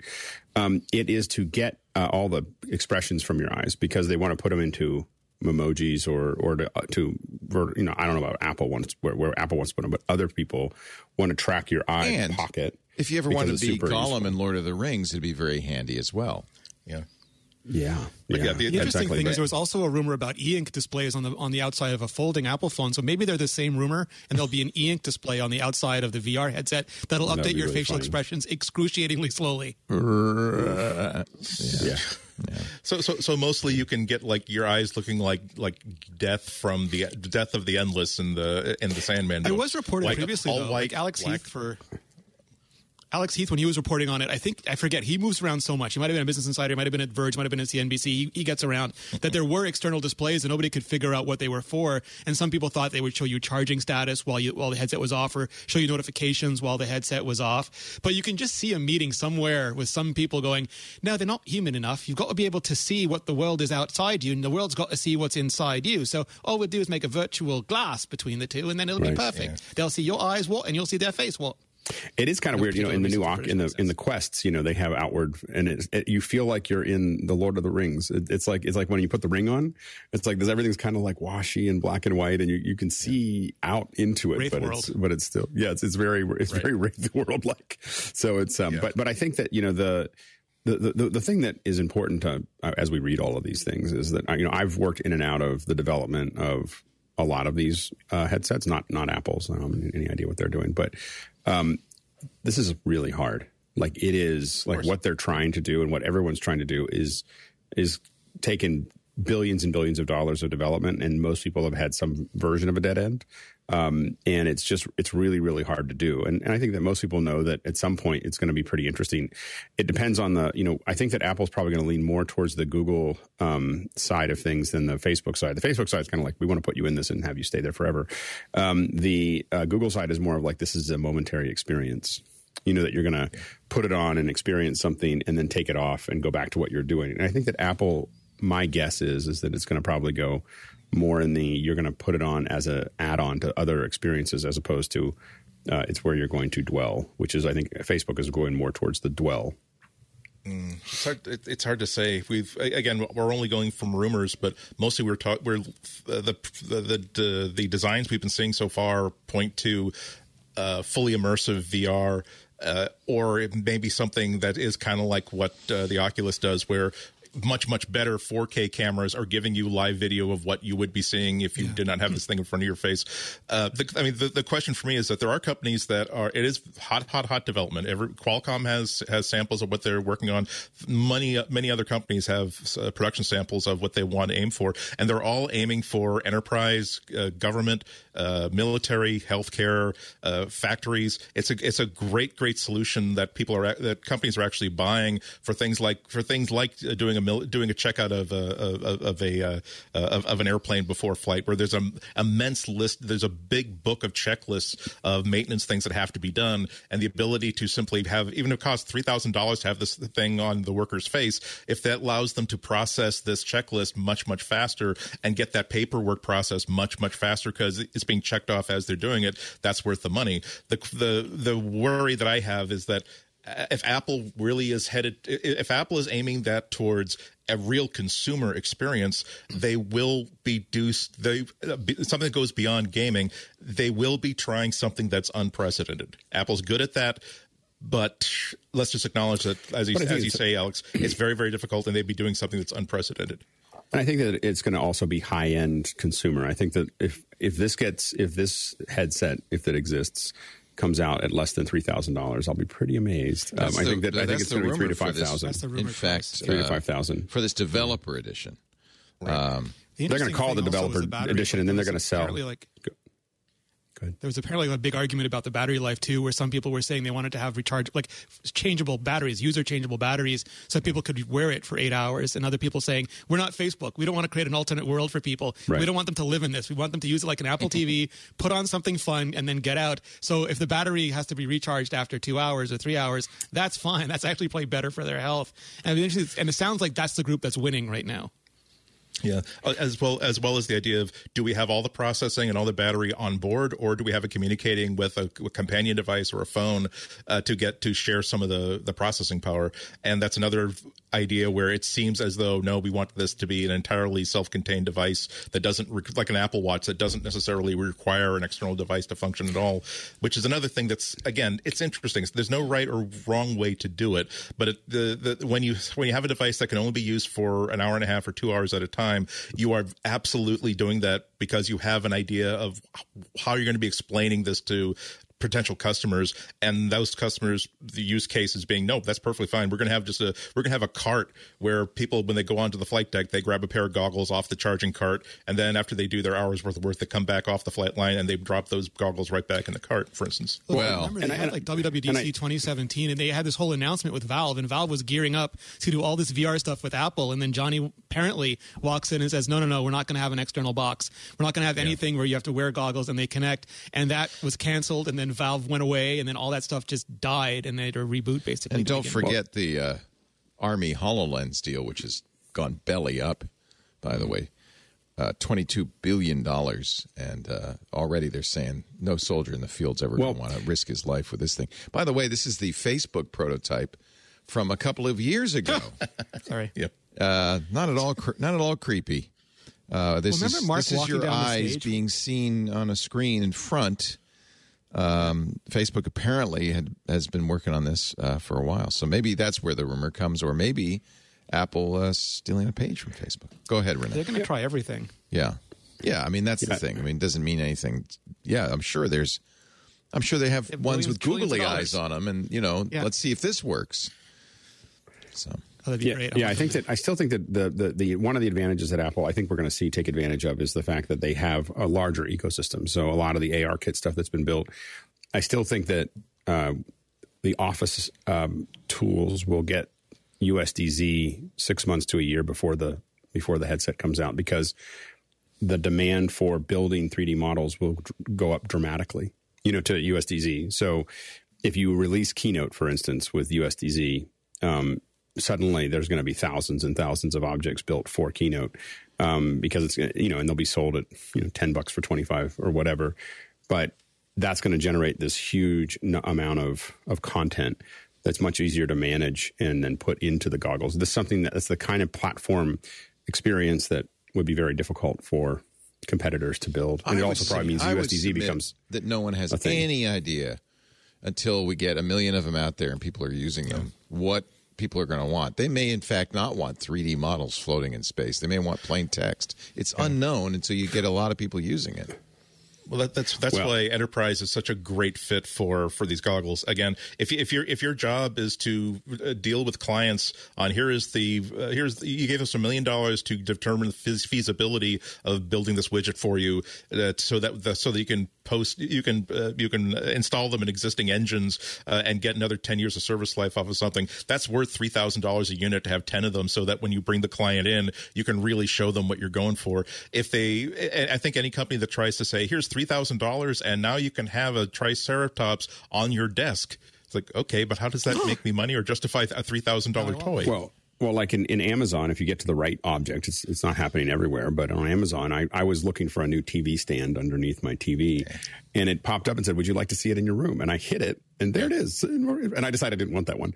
But the thing is that but that was really valuable to me as a user, because I was able to see that this was a little too wide and a little too high, and it's only made possible because the LiDAR is super accurate, and it was able to place it exactly into where it needed to be. And I could see the lighting, the color, everything, size. And that's where I think we're going to see, again, it's not a matter of having a Triceratops, although for education that might be so, but the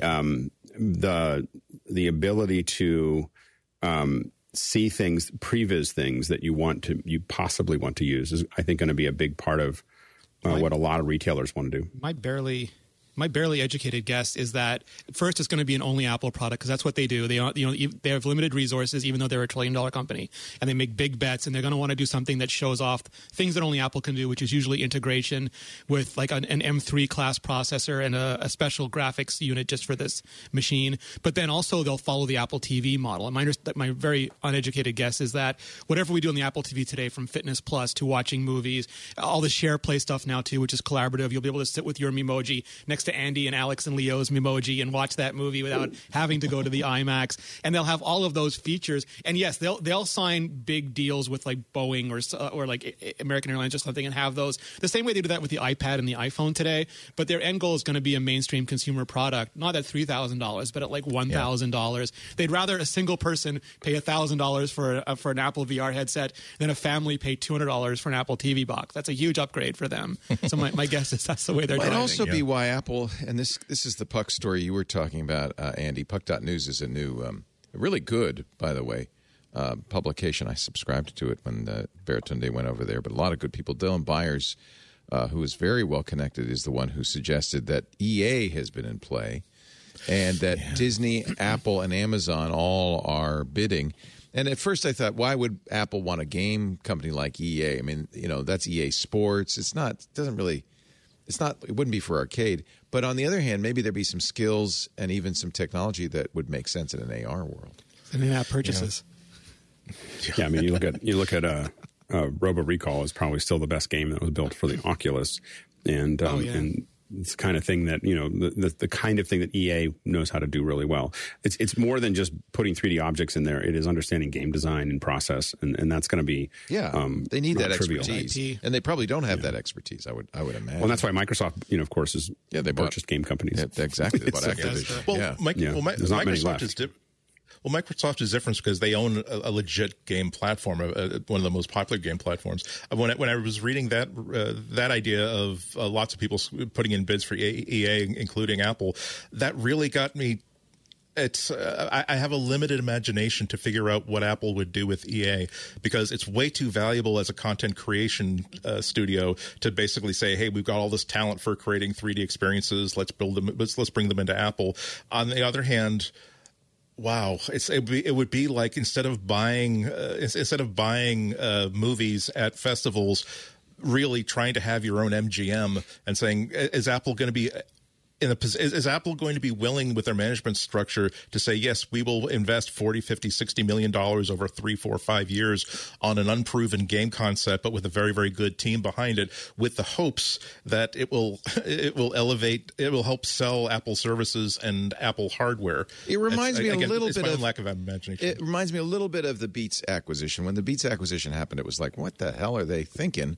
Do they want headphones? Maybe they want streaming music. Mm-hmm. We learned from Trip Mickle's book that, in fact, they already had a streaming music project going on inside Apple, and there was a bit of a competition between the Beats folks and the Apple folks. The Beats deal was even weirder than this EA deal. At least with the EA deal, did you notice an Easter egg there?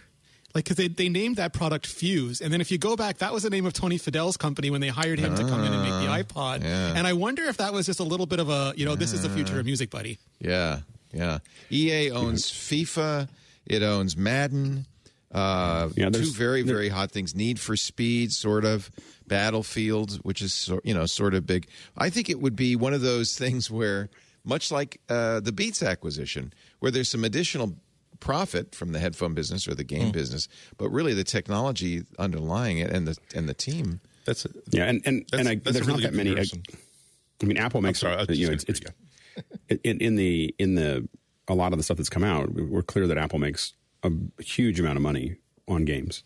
So it's it may not have an Xbox, but the iPhone is still if there's a critique of Macintosh, it's that there no it's not a gaming platform. Well, but the iPhone is, and so I'm saying if you bought EA, you could insist that all of these. And by the way, the sports games are very family-friendly. They're not shooters.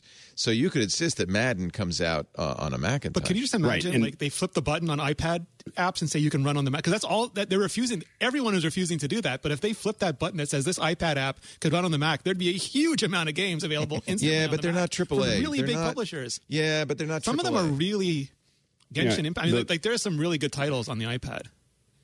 But I think that even moving a bunch of the EA stuff to there, also there's just not that many game companies. If you decide games are important, it's very expensive to build your own studio. That's right. And there's not that many. There's EA, there's 2K. They're going fast. There's not going to be. There's like 4 or 5 left that are of any close size to EA. So and once those go else away, is bidding rebuilding for them is really hard. Disney and Amazon, right?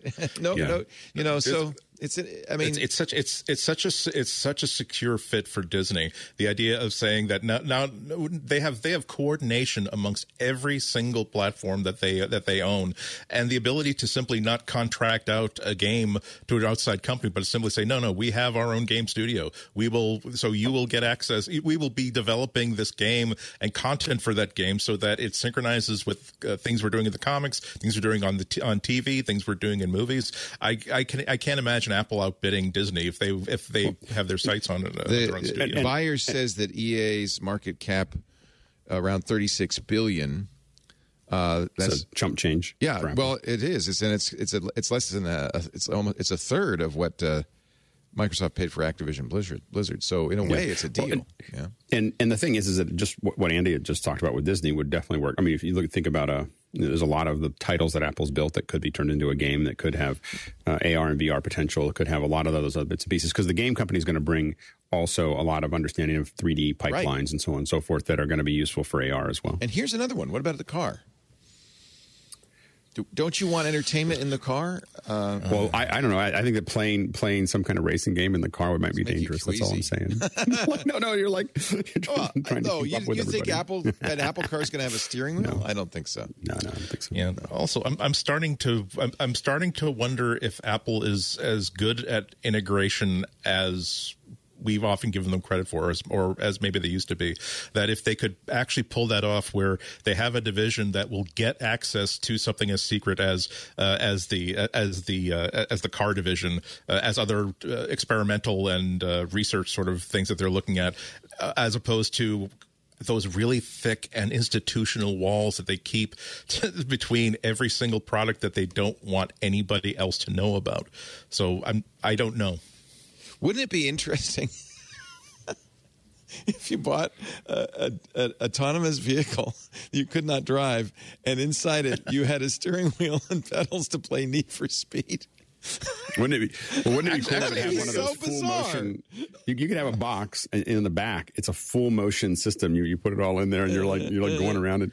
No. See, this is an opportunity, because you know that that there's a federal mandate now to have to certify a technology to make sure that a car cannot be operated by someone who is impaired or drunk. So what if we just have until you get to like level 8 of Tetris, you cannot start this car. There you go. Elon's put games in his car. My Ford Mustang has some actually decent games in it. I honestly think if you're in the Apple car division, we know this. We've talked about it before. You're thinking about, well, what are people going to be doing inside these living rooms on wheels? Yeah. Let's take a little break. We got lots more to... No, we don't. We got nothing more. Full self-gaming, Leo. Think about it. Full self-gaming in the car. You know what? I'd prefer to drive a car and let the car play the game. How about that? What do we think? Yes? How about a nice game of chess? Yes. Do you really want to try to play a game with your two kids in the back seat? They would smoke you. Oh, I know. At least now you have the excuse of I would whip your ass in that game, but unfortunately, Daddy's driving right now. Daddy's playing Simpsons Tapped Out up front. Falcon Punch? No. Yeah. Our show today brought to you by IT Pro TV. We talk all the time about what a great place IT Pro TV is for anybody looking to get into the IT world. But what if you're already in the IT world? What if you're already got a job? Well, you also have to polish your skills, acquire new skills, recertify. Now, as long as we're doing a thought experiment, what if you have an IT team? What if your business has a team of IT professionals? Don't you want them to be doing the same thing, getting new skills, reaccrediting, recertifying? Well, give them IT Pro TV. They have a team platform you will love. More importantly, your employees will use. And that's really kind of half the game. More than 80% of users who start a video at IT Pro TV finish it because it's fun. It's engaging. They've got the best edutainers, they call them, experts in the field, but who are also really, really good at keeping you engaged. I think it's their passion, frankly, for what they're teaching. This will give your team the tools they need to make your business thrive. Binge-worthy courses in every aspect of IT. And, of course, because IT is constantly changing, so is IT Pro TV. They have in their beautiful, and we went out and visited it when they launched at Gainesville Studio, they have 7 studios creating brand new content. Why? Well, the search changed, the questions changed, the software updates, the systems upgrade. Choosing Comcast Business Internet means choosing advanced cybersecurity and fiber solutions with speeds up to 10 gigs. Available to more small businesses than any other provider. Restrictions apply. Actual speeds vary. Comcast Business. Powering possibilities. Wherever you are on your financial journey, at Ameris Bank, we're with you. From setting up your new bank account. You're all set. To expanding your business's footprint.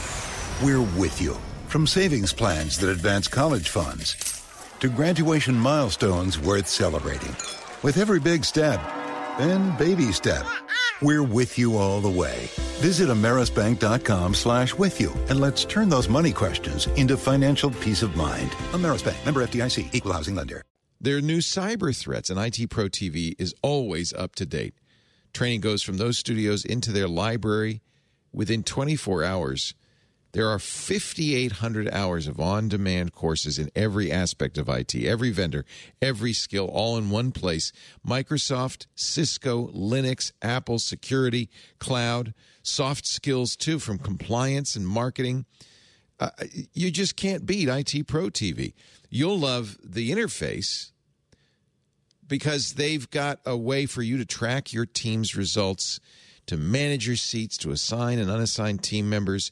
You'll get monthly usage reports, metrics like logins, viewing time, tracks completed, so you know exactly how your team is doing. You can completely customize their assignments, keep an eye on any individual or any group. Assignments can be, of course, the full courses, but, all the courses are divided up in 20 and 30-minute segments. So you can assign just a segment if you want. Just, brush up on this skill. You'll get a lot of advanced reporting, too, in this dashboard, so you have insight into what's going on with your team and knowing that you're getting the ROI for IT Pro TV. For individuals getting into the IT business, staying in the IT business, for teams, IT Pro TV is the development platform you need to level up your skills while enjoying the journey. For teams of 2 to 1,000, but volume discounts start at 5 seats. In fact, 30% discount when you say Mac Break 30 to your IT Pro account executive. There's the team. These are such great people. I love everybody over there. itpro.tv/MacBreak. Whisper Mac Break 30 to your account executive for 30% off or more on a business plan. Business or individual, Mac Break 30 at itpro.tv/MacBreak. We thank them so much for supporting MacBreak. They've been big supporters since they started. We've been big supporters of theirs, so it's fair. Losing Ian Goodfellow to DeepMind is the dumbest thing Apple's ever done. I don't know if that's pretty high bar. Tristan Green writing in the Next Web, he likens losing Ian Goodfellow to letting Tom Brady or Michael Jordan leave your team over a disagreement over how the towels should be folded. Goodfellow left to read his article, right? Yeah, Goodfellow left. Yeah, that was a good, right? That got me to read it. Yeah, He got us. Yep. He got us. But he makes a good point. Goodfellow, who is a machine learning expert and one of the developers of a technique called GAN, generative something adversarial neural network. Hard to say, but a very powerful tool. So he's really one of the leading lights. Can I add something quickly there, Leo? I love GAN so much. Like you think about it, like you have a Batman neural network, and its job is to defend something like Face ID, for example. So Batman's there to make sure no one bad gets into your Face ID. Like Andy can't break into my Face ID. And then you have a Joker neural network, and its whole job is to defeat the Batman network, to break in. And they go back and forth, and the programmers have no idea what they're doing anymore. It's not like code; it's like training pets. And they go back and forth with this titanic war in virtual reality. Not even virtual. Like they make each other and better. They keep making better versions. Yeah. The ones that are bad get destroyed, and the ones that are good, we know propagate, competition and works. They grow. Yeah.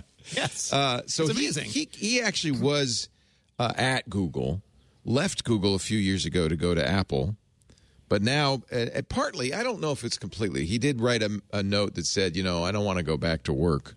I like the work from home thing, but I think there may be other reasons. But the point of this article, besides the Link Beatty headline, is that there isn't, these people are unique. They're not interchangeable. There are a handful of really great people. Did they include his clarification in there? Because he did post a brief statement afterwards. It wasn't just about work from home, right? Yeah, that was on the list of his grievances. Right.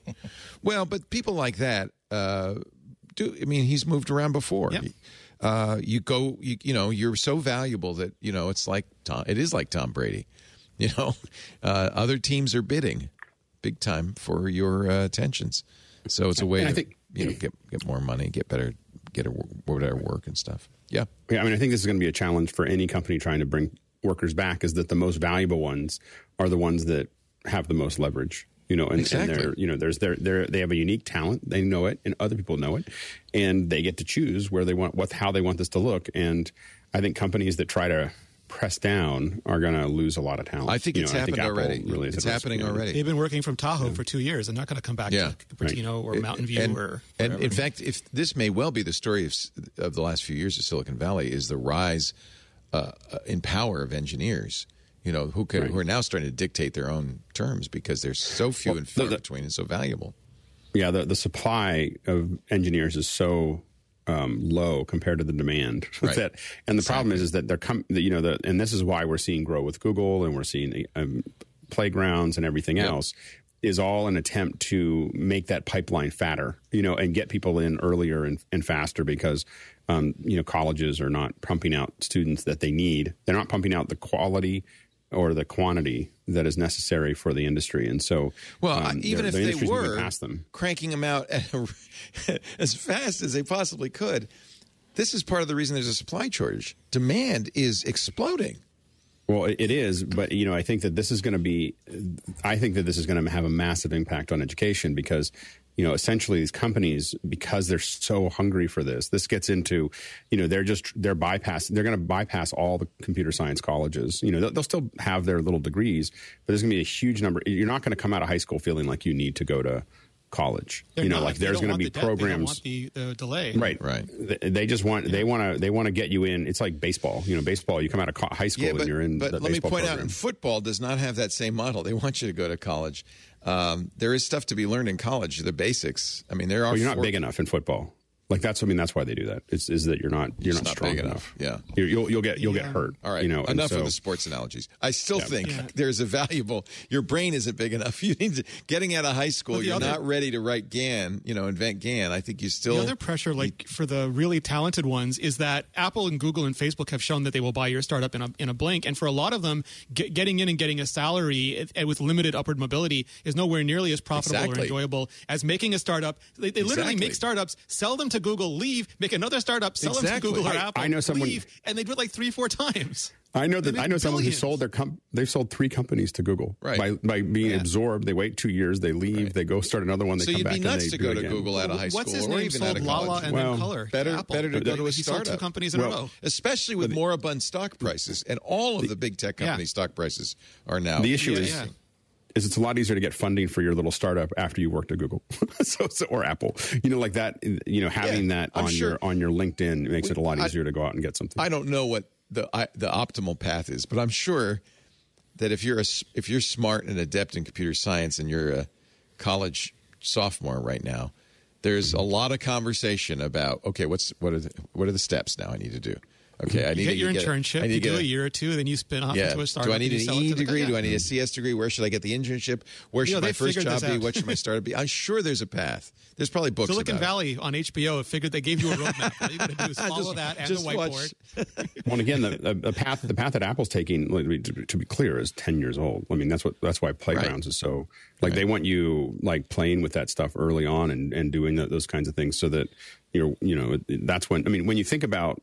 I think the value of that is de minimis, though, because I think there's there's kids doing it regardless, right? There's kids learning Python in 8th grade, too. They're just trying to make it easy, though. They're just the goal is to make it easy. To make it as easy as possible. It's pretty easy. Well, the goal is for schools and curriculums to scale it. Yeah. I mean, to have a curriculum for a school. Schools are failing kids right now, so kids are doing it on their own. I think, but that's always been that way, right? The best programmers. I don't know. We should interview Ian Goodfellow, but I bet you. He taught himself, right, in the early days. Yeah, I think that there's a real power to getting over the hump. Like I got over the hump by someone from Unisys was teaching in the downstairs of the church that I went to when I was a kid, right. and I learned basic, and then I taught myself the rest of it. But I got over the hump of understanding how it worked. And then I was off to the races. Bill Gates' mom had a bake sale to raise money so they could buy a terminal for a timeshare that they put in his school. And that's how he got into it, right? Right. So I think it's always been that way. Google is apparently, I don't know why, because if you had the choice of working for Apple or Google, I would work for Apple. But because Google is not being so adamant on this return to work policy, it's not just Ian Goodfellow, apparently, according to protocol. Google is becoming a hub for people leaving Apple. Apple just delayed again, so you wonder that. Yes, part of it is just being an abundance of caution, but part of it's also okay, pause. Pause. Yeah, there was a lot of people. I have a lot of friends that are connected that are on LinkedIn that suddenly they were all leaving Apple, and then suddenly the pause happened. I was like, somebody said we got to figure this out before we keep pushing. It's really interesting. It's a complicated calculus because of course, sure, you want the best work environment. But also, don't you want the best projects, most interesting projects to work on? Don't you want the best compensation? There's a lot of factors. It was very interesting in the Trip Mickle book. I think the number one thing I found interesting was the Apple car project was not from Tim Cook or the executives. It was from the engineers who were ready to leave Apple because Tesla was doing more interesting stuff. And they said, if you want to keep us, you better have a car project. Is that how you read it? Is that how you read it, Renee? That's how I read it. I mean, like, so I want to be careful what I say because I knew a lot of the people who were involved in it at the time. But basically, there's a group of people who want to invent the next thing. They have very little interest in making the third iPhone, the fourth iPad, and a lot of them had already left Apple. And that's like a flow. People leave Apple, they come back. They have like sabbaticals. I think if you come back within 2 years, you don't lose your experience. But when Apple announced this project, I think it was heavily driven by both like Dan Riccio and Johnny Ives teams. That was new and exciting, and a bunch of those people came back. And there was also a bunch of people on the existing teams like UIKit and Springboard and all of those who were being lured away by Titan. And, you know, their managers are like, it's a flash in the pan, don't go anywhere. It's much more important to work on the foundation. They're like, I want to work on a car. You know, and then it's been reset 3 or 4 times now. But there's absolutely people who want to be at Apple because they want to change the world and they think the next device is going to do it. I mean, if I were a AAA programmer, I would pick the project I wanted to work on. Probably more than anything else. Yeah. You know? And I think but that they kind of also ruined it. Like they made it such a big. I'll just finish with this quickly. But they made it such a big deal. Like they basically decided to reinvent everything at Apple, from radar to get rid of all the C languages. Like this was pre-Swift. Reinvent everything, and that was totally beyond scope for what you needed to do to produce a shipping car in anything approaching a decade. And so, like, unfettered engineering, future thinking, Tony Stark bravado isn't always the best either. Apparently, Google is offering free scooters from Unagi. They got rid of the Toto toilet seats. This is according to the Verge last month that Google offers employees free electric scooters to get them back to the office. It seems to me it's going to take more than a free scooter. Seats. You know, you give me some stock options, I could buy my own freaking scooter. Well, they're giving them stock options as well. That's more important, And even more important, perhaps, is not having to go into the office. I think that's a pretty high priority. I don't want to go back to, there's that idiot, Joe who keeps coming over and saying, what are you going to have for lunch? I know a lot of Google people who had to go back to at least 2 days a week. You know, it's not, they're not all. I think it's less being in the office and more the drive, like the drive through Mountain View or Palo Alto or many of these. It's just brutal, and again, you're stuck in. I mean, for those living in the South Bay, I'm sorry to say this, but it's not a very nice place to live. Like it's not. It's a very expensive place with no super culture. Expensive. Zero culture. And it's flat, and it's not. There's not a lot of. I mean, unless you have That's why that's why Johnny I've lived in San Francisco, right? If you've got $4 or $5 million to spend on a house, there's a lot of great places in the South Bay that are that I've worked in. So those are great houses. But if you have less than about $1.5 million to buy a house in the South Bay, it's really going to be rough. Yeah. Like it's that's a crazy. Those numbers are crazy. If you don't have to, if you can work from home could be anywhere. Barbados. It doesn't. I know people that were working at Google in Hawaii. Yeah, like they were like they finished they would they'd finish up all the stuff and then or get in the first in the morning, they're out surfing and they come in and have meetings. It's a good thing. Somebody wants to fax the radio show in the chat room. Excuse me. There is no fax. The fax is a lie. I mean, the AR Stuff's office is in Boulder, and I think a lot of people escaped to that area. Boulder's beautiful during the last 2 years. Yeah, my son went to college there. Boulder is California in Colorado. It's great. 27 square. We used to joke. I used to live in Boulder. It's 27 square miles surrounded by reality. Yeah, it's he went to it's an amazing place. Colorado University of Boulder, which they called UC Boulder because half the people there were from California. I should be a second to get that. Yeah, University of California at Boulder. Yeah. Apple has responded to the letter we talked about last week from the film industry, the open letter to. We talked about this last week, didn't we? I hope we did. Week before, I think. Week before. Apple's response to the Final Cut Pro in TV and film open letter, the letter to Tim Cook that said Apple has to make some changes if they want to win back the film and TV industry. Did you read the letter, Alex? You're part of this industry. I did. Did you find it compelling? We talked about not really. I mean, I think that it was we're going to have FMC. FMC is great. They do a lot of good work, and they're going to have some more classes, and that's fine. But I still think that it would not be very hard for Apple to say, we're going to take one scene or we're going to take different pieces out of the content, all this content that are paying for, and start giving people real behind the scenes, like how to deal with it. It would be the coolest thing that the coolest way to learn how to do this stuff is to get more content that is like how to build this and really a breakdown of what that looks like and live streams with those. And those things would, if Apple got into that program and spent, I don't know, a couple $1 million a year on it, it would make a huge difference. And I don't think that Apple should try to get Hollywood back. I think they should just arm the peasants with better forks. Probably what Hollywood's afraid of, actually. But I don't think you should try to get the folks that are inside the castle to do anything. I think you just give the people outside the castle better tools to get inside the castle. So just train everybody outside of Hollywood to do it way better in Final Cut, and you'll solve the problem through attrition. They are going to, as you said, launch new training products and Apple authorized certs for Pro Video with their partner Future Media Concepts. And I think that's cute, but no one cares about those certs. Interesting. That's the problem. Yeah, I like your idea. I really do. And plus it has the benefit of everybody can learn from that. You don't have, even that kid who's, self-taught. Establishing a panel of industry experts, for regular consultations starting this summer. Didn't Apple make a big deal about bringing in industry experts to design the Mac Pro when they did the new Mac Pro? And there's a team. They have a Pro Workflows team that does that. So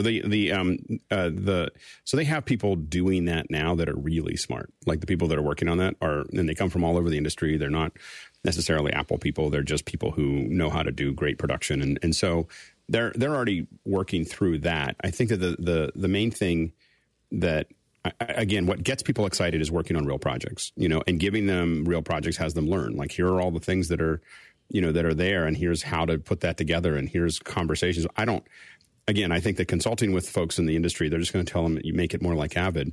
That's not the answer. The answer is take the folks that are doing it in Final Cut, that are doing really high level stuff, and have them make sure that everybody knows how to work in Final Cut at a high level, and because most people, even myself included, I think I barely know how to use Final Cut. I've been using it since 0.9 of the first one. And I still feel like, especially with Final Cut 10, I do a lot of work in it. I cut a lot of things. And then every time I deal with someone who edits every day, all day, I'm kind of amazed. I'm like, you can do what? And you can do this? And so I think that it's more about teaching everybody what the tricks of the trade and how to take full advantage of Final Cut in Motion. Motion is the best deal in the century. $50. There's so many things that Motion does. Just one thing. Like, I make countdown clocks in Motion. I make lots of countdown clocks for live streams. I make them all in Motion. I use 3D. I use all kinds of other things for them. If Motion was a $50 tool that just made countdown clocks, I'd pay for it. But it does. And if it. And then I did 120 visual effects shots for a feature film in Motion, like just green screen and everything else. And so it's, and we did it, and that was in 2008, and we were, looping green screens in real time back then. And so it's these apps are incredibly powerful, and they're just, the certification thing's cute, but giving people real content and having them dig through it and have them interactively talk to you about it and do workshops where people can learn it. I don't care about the pieces of paper. Like, when I look at someone, I don't really care what certifications they have. And I don't think there's nobody I know that cares about those certifications look like. What people need is real world content and a real world expert to tell them how to synthesize that content into a final product. That's really what happens on YouTube, isn't it? Yeah. Right now, how I learn everything now is I have a computer open with YouTube on this screen over here. Yep. And I sit there and I work on whether it's Cinema 4D or whatever. And I just sit there, search, and find what I'm looking for. And I basically brute force my way through learning applications by having YouTube open and just watching, watching these little, and then I, of course I'm complain half the time because people have a big preamble and they talk about it. I know. Hit the button and do all of that. I know. It takes you 10 minutes to get into a YouTuber. Sorry, YouTubers. Just start immediately. I have something about the Pro Workflows team because I find them fascinating. Like, they are people who you would recognize their names. Like, almost anyone in our industry would recognize the names of the people who joined that team. And they work inside Apple. And part of their purview is just to hit everything, not just Apple apps, but anything that runs on any Apple gear. Find problems in the workflow, like bottlenecks or inefficiencies, agencies, and they'll talk to a ton of people in the industry. Like they'll talk to everybody who's actually using the tools, and then they'll go and harass Apple internally. They'll go harass Adobe. They'll go harass Blackmagic and say this could be twice as fast, 3 times as fast. Why are you doing this? Do this instead. And they'll do the same thing with hardware. They report to John Turnus, who's the senior vice president of hardware, and they're like, we need the reason it looks like you can push a Mac Pro around a back studio lot is because they wanted to push Mac Pro around a back studio lot. So it's like a really high end production team internal to Apple. It's like this little SEAL Team 6 inside of Apple. Yeah, like a production SEAL Team 6, and they're not connected to just Macs either. I don't think they can use anything they want, and then they come back and tell Apple why they use the PC. So. Do not mess with Apple if you're making parts for the iPhone. A producer, BOE, where are they, in China? Yeah, they're famous for taking Samsung's OLED process and replicating it. We're contracted for, according to Apple Insider, 30 million iPhone 14 OLED screens until they were alleged to have changed the circuit width of the thin film transistors. Apple caught them in February, halted production, and they're now reportedly at risk of losing all the orders for 30 million screens for the iPhone. This doesn't. It resonates with me because after reading Trip Mickle's book, story after story of Johnny Ive flying to Foxconn and looking at the aluminum, saying, "Why are there streaks in the aluminum?" Oh, I know somebody who worked at a supplier and had meetings with Apple, and they're like, Apple's like, we want this, and they're like, we could cut your budget by in half if we just do this. We don't want that, but we could save you so. Are you listening to us? We told you what we want. Can you do it or not? And that's like they want exactly what they want, and they will spend more money if a part is like a little bit faster, a little bit more environmentally friendly. They have zero patience and unlimited budget for that stuff. But BOE has lost their business like 3-4 years in a row because like allegedly they took Samsung's OLED process and replicated it in China and tried to offer it at a lower price. But it's just really expensive stuff. It's really hard to do right. It's really hard. It's almost impossible to do right at scale, which is why Samsung can charge so much for those displays and why everybody else wants more suppliers of those displays. But it sounds like another year, another gone. Where does Apple go? Do they go to Samsung to get the displays? Samsung and LG. LG, yeah. LG's gotten better. They used to not be as good, but Google and Apple funneled money into LG to get their stuff to be more competitive. Yeah. This the source for this is the elec.net. THEELEC. And I should point out that the elec is a trade rag in the most Korean of senses, in that they will often, the articles there are often the companies negotiating publicly. Oh, interesting. I always take what they say with a huge grain of salt. Okay, because they'll say Samsung is getting this order, BOE is getting that, and a lot of times it's their meetings are going on and they're using this as a public way to bargain or to pitch business. Okay, so take it with a grain of salt. It's a great story though. Yes. Could be true. Doesn't mean it's not true. It just means they want it out there. Like apparently, Samsung or somebody wants it out there. When they went to China to get the stand for the iMac, that curved aluminum foot for the iMac, everybody said, "Oh, that can't be done." And they finally made a machine to do it. And then Johnny Ive looks at it and says, "There are streaks in the aluminum." And they figured out, it's being contaminated by boron. No one else saw the streaks but Johnny Ive saw the streaks, and they were able to figure out a way to do it. There was that great story, like him at the airport sitting with his friends, and he goes, I can't. And the friend's like, what's wrong? He's like, I can't not see the seams in this bar. And his friend looks, and it's totally flat. It's perfect. And he goes, it must be freaking terrible to be you. I don't get the feeling Johnny is a happy person. He walks through life disappointed all the time by everything around designer friends like that, right? Like they'll walk around and go, "Oh, Mistral. Why is that typeface Mistral? Why is that store sign?" And you're like, "It's a store sign. Why is it destroying your life?" It is. It's destroying. Do not be a designer. Do not be a designer. You get used to it. I mean, I have to admit that You're I'm a specular highlight guy. I know. I'm a constant state of upset, and I've just gotten. You just have to become one with the upset. It's not like it's like it's just Alex. Well, life is imperfect, Alex.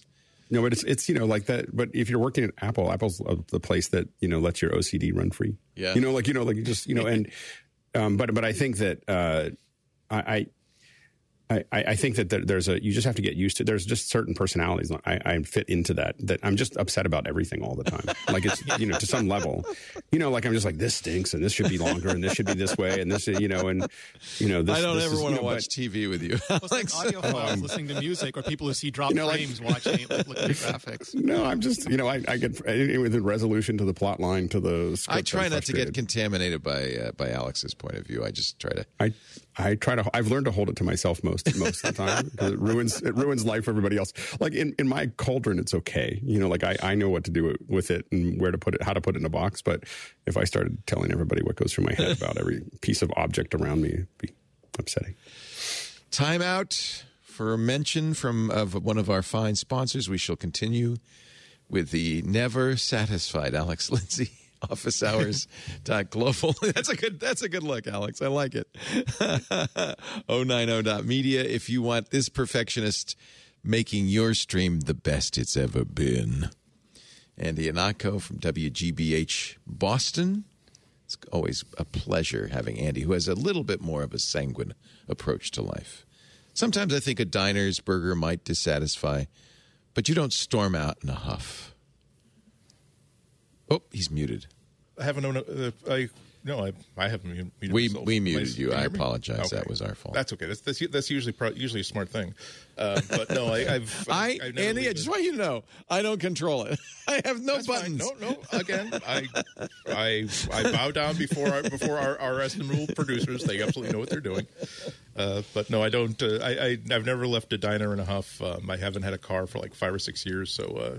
It's hard to huff when you're walking. I don't know if that's the hot new e-car or something like that. The huff. I need a huff.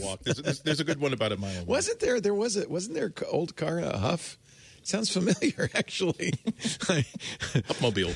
The Hupmobile.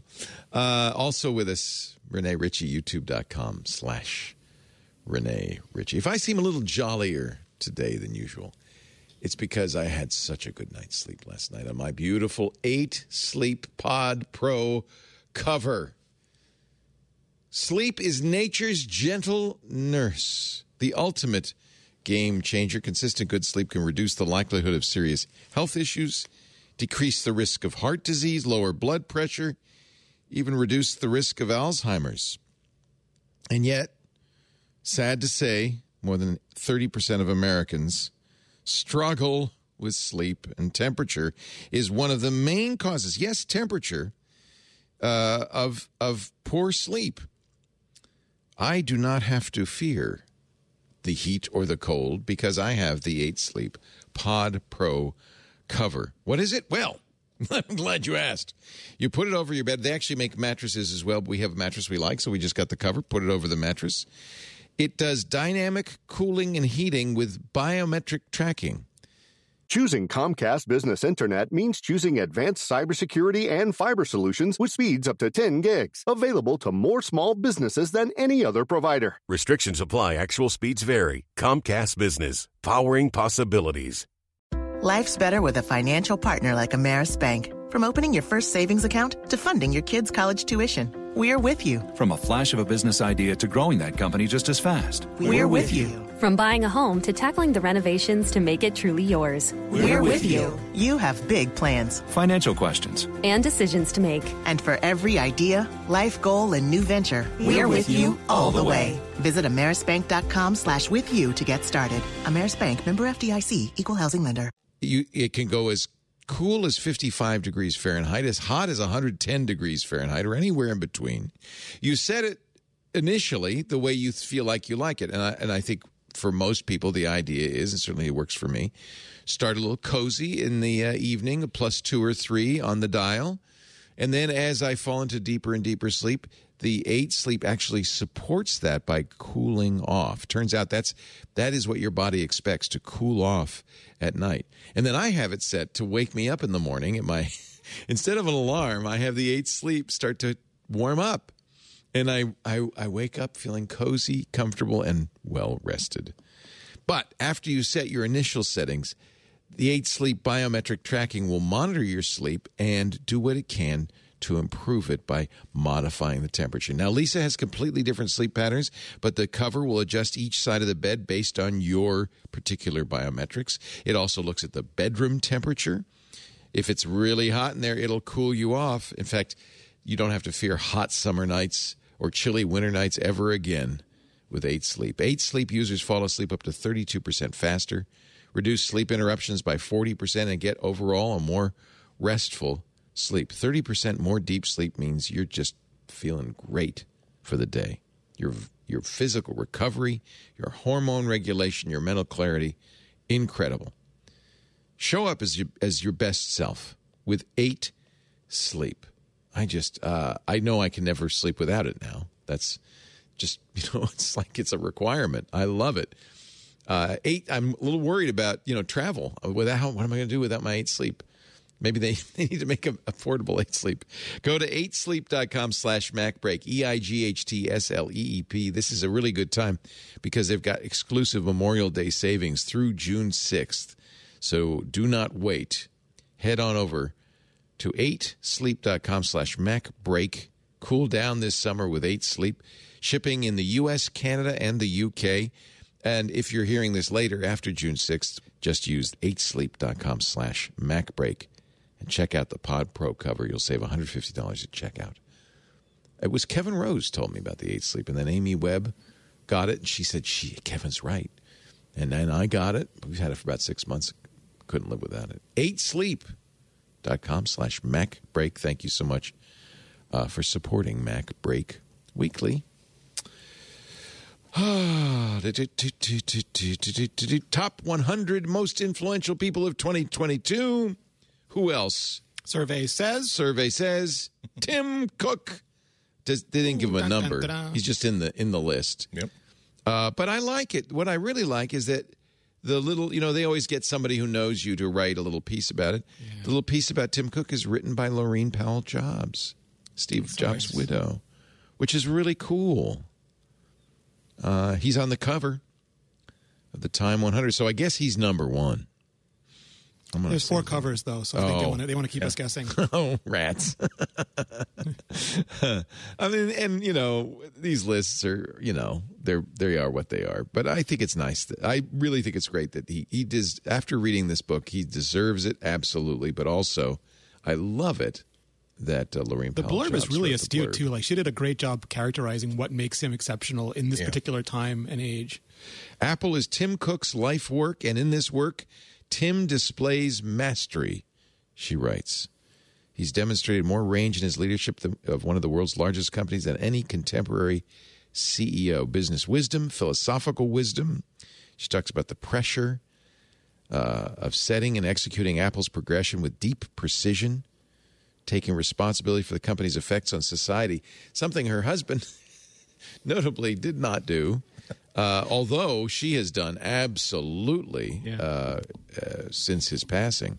She's been very active in good works. Tim does it with compassion and discipline, she writes, turning to nature to replenish his spirit. In the summer, he can be found hiking in our national parks, buoyed by the majesty of the mountains. Wow. Steve didn't believe in pimping karma. He thought if you did it and told people, then you were doing it for bad reasons. Right. That you had to keep all of that to yourself. And Tim believes that you can lead by example. Well, I think the employees appreciate it as well. As one of the very first things he did when he took over as CEO is to do matching and encourage employees to give. And so that really makes a big difference. Tim strives valiantly, she writes, dares greatly, and spends himself in a grand cause. In fact, that is another thing I got from the Trip Mickle book, is that Tim is an absolute workaholic. Nobody can keep up with. Yeah. Gets up at 4 in the morning. He has apparently very few outside interests. Lives on steamed vegetables and fish. And Mountain Dew. That's quite a combo. Steamed vegetables, chicken, and Mountain Dew. Mountain Dew, and never a diner. Never a diner. A little bit of California, a little bit of Alabama. Yeah. Yep. Yeah, definitely. War Eagle all the way. So that's cool. Good job, and well-deserved, I think. We knew this would happen. It happens every year around about this time. The Pride Watch Edition watch bands are out, and along with it, a new Shot on iPhone Pride campaign, which will launch in June. The bands always come with a face as well. Yep. Pride Edition Sport Loop, a color gradient that incorporates the original rainbow colors with those drawn from various Pride flags, including light blue, pink, white. That's kind of cool. There's the let's see. I think that's the is that the there's regular and there's Nike. That's the threads. Yeah, so it's more pastel than in previous years. It was kind of a pure rainbow in previous years. It's very pretty. Yeah, that's a good example of the stuff that we were just talking about. That it's become like sort of a tradition. Even when I stopped wearing an Apple Watch, that I switched the band to my fitness band to a Pride style band because I just like the idea of basically flying those colors in support. And it did like I think they're the first one to really support that kind of idea, like for fitness watches. And now you can't buy a fitness watch that does not have some sort of a rainbow or a Pride band available for it. And this is how subtly Apple interweaves its values and its morals into how they operate with daily business. This is the Nike band, which is less pastel, has a black thread woven in, which is apparently part of Nike's campaign. Yeah, they're both beautiful, very pretty. Here's the shot on iPhone Pride campaign from Harvey Milk Plaza in San Francisco to Paulista Avenue in Sao Paulo. The Shot on Pride campaign showcases places of historic significance to the LGBTQ plus movement. That's cool. So those new ads and campaigns will be out in June for Pride Month. It's a stark contrast to how Netflix is in the news about the very similar issues today. Oh yeah, there you go, Ricky Gervais. Good old Ricky. Yeah. Well, but I think part of Ricky's act is to be hated by somebody. No, well, part of his act is to be absolutely smug and insufferable. That's another way to put it. Yeah, I mean, no, it's just that what annoys me is that he heads off any possible criticism by saying, no, but anybody who says they're offended by any joke is just an idiot. So if you hear anybody like criticize me for whatever I say in a stand-up act, it's not because it wasn't funny. It's not because this is the wrong time to make a joke like that. It's not because it promotes people. You're basically promoting an ethos that lawmakers are now using to persecute LGBTQ plus people. No, it's because you're small-minded and not as clever as I am. Yeah, but that's always the comics' defense, isn't it? It's just a joke, man. Only the hacks until they get hit. Only the hacks. Prehistoric Planet. I missed it last night. Was it good? I missed it too. So much fun. So much fun. So it's all this week. There's 5 episodes. So Monday, Tuesday, Wednesday, Thursday, Friday. But I presume I can go back and watch last night's. I mean, right? Yeah. Okay. No, it's all out one time. Swimming was like all over the social. It was so beautifully done. This isn't the first documentary style thing where we're going to be including CGI in such a way that it'll feel as though it's been filmed. And yeah, it's really great graphics and really helps to sell the point they're trying to make about these creatures.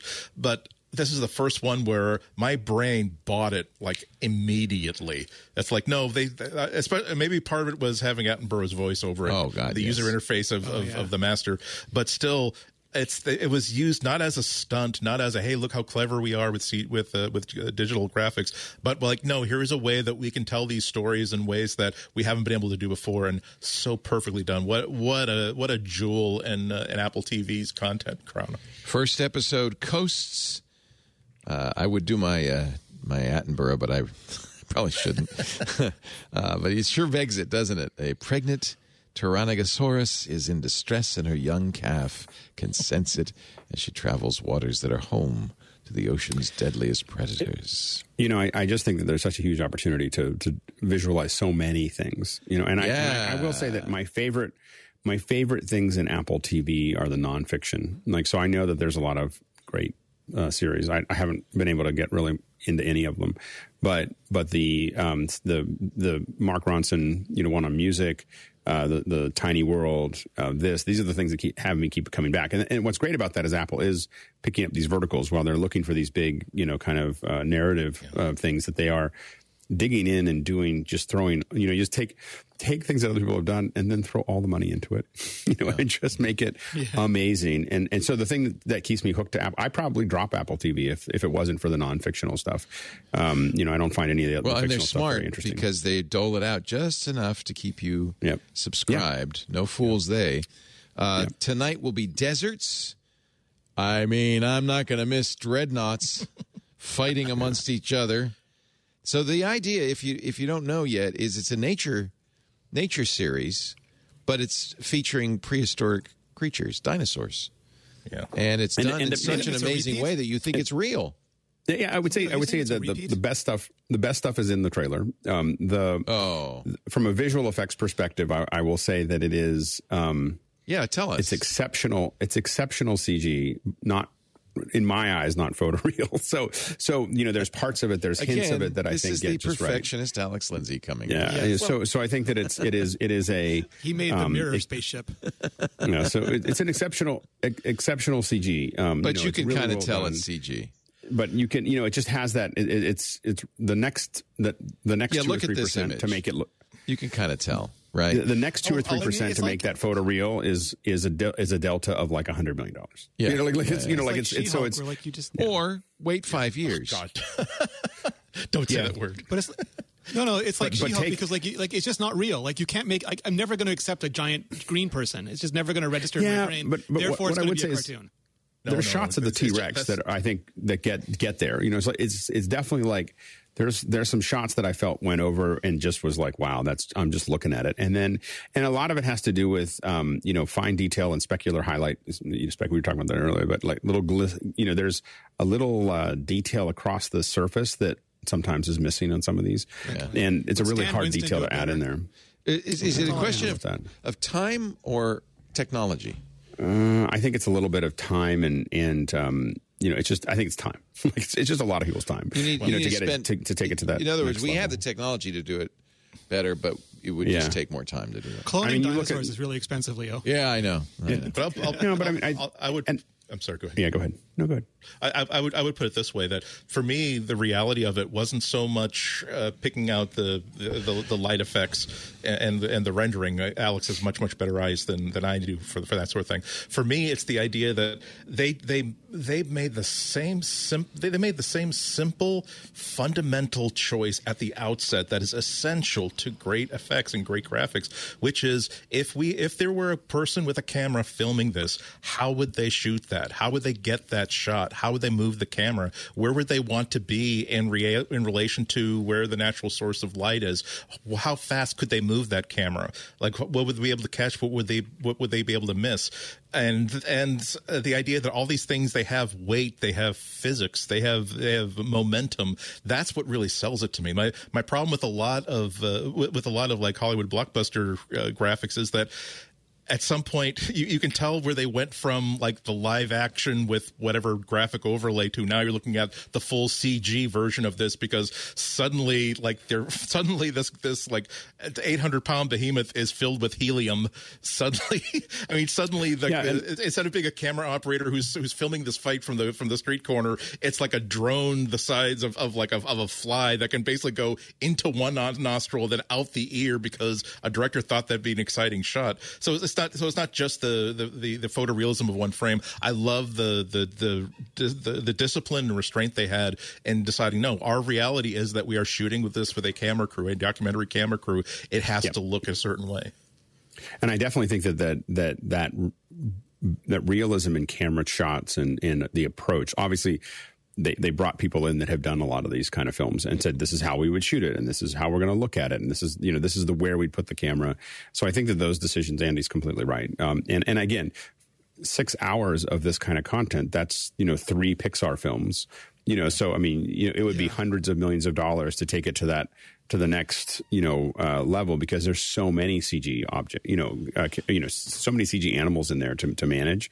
So I understand it. I just, it's one of those things that I gave you a preview of how I look at the world, but I think that when I saw the trailer, I think I was like, oh, this is going to be like realistic and then when I got to it, I was like, that's good. And I'm really enjoying it. I love prehistoric stuff, and I'm going to watch every I'm going to watch every one of these. Get a little mayonnaise in your glasses. Not fully inebriated, just mildly inebriated. Have a couple of drinks. Yeah. What I would say is that school, there's a real opportunity. Hopefully Apple will take advantage of this, of making this into, they keep on doing things like this.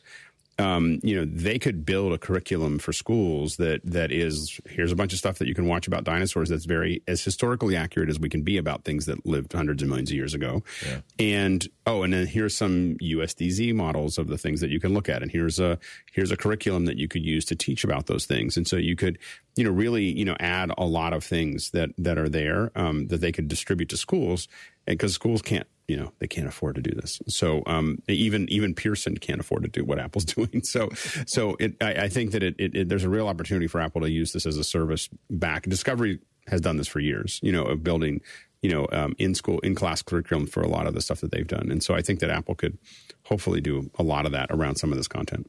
Do you know what software they used? Choosing Comcast Business Internet means choosing advanced cybersecurity and fiber solutions with speeds up to 10 gigs. Available to more small businesses than any other provider. Restrictions apply. Actual speeds vary. Comcast Business. Powering possibilities. My guess is probably a mixture of Maya and Houdini. Those are probably the two big apps that, because Maya's not, Houdini does things that nothing else can do, like the ocean spray and a lot of the plant life and everything else. And I'm just completely guessing. I have absolutely no idea, for a fact. Maya is really a core element, and then people just build on it. And so you say Maya, but it's really all the custom software that was built by whatever visual effects firm built this or did this. But those are the two biggest apps that would probably use something at this level. Do they use in-house software still a lot, Alex? Well, what happens is Maya has become a lot of people's in-house software. What happened is that Maya was designed really for the ILM pipeline, which is ILM was like, we don't need you to build every little piece of skin or simulator. What we need you to do is give us a great core that you'll keep on updating, and then we'll build all the plugins onto it. And so most visual effects firms have kind of built around all of that. And so they use Maya as a core aspect of it, and then they just customize the heck out of it. So it's at some point it becomes 20 or 30% Maya, and but they don't have to worry about that. But they don't. Renderman's still a thing, But there's a lot of rendering that is. Definitely Renderman's still in the pipe in different pipelines. But there's a lot of. Those are the rendering engines. So Renderman's really a rendering engine. So it's the thing that draws everything out, but it's not doing the animation. It's doing the turning all that into a finished frame.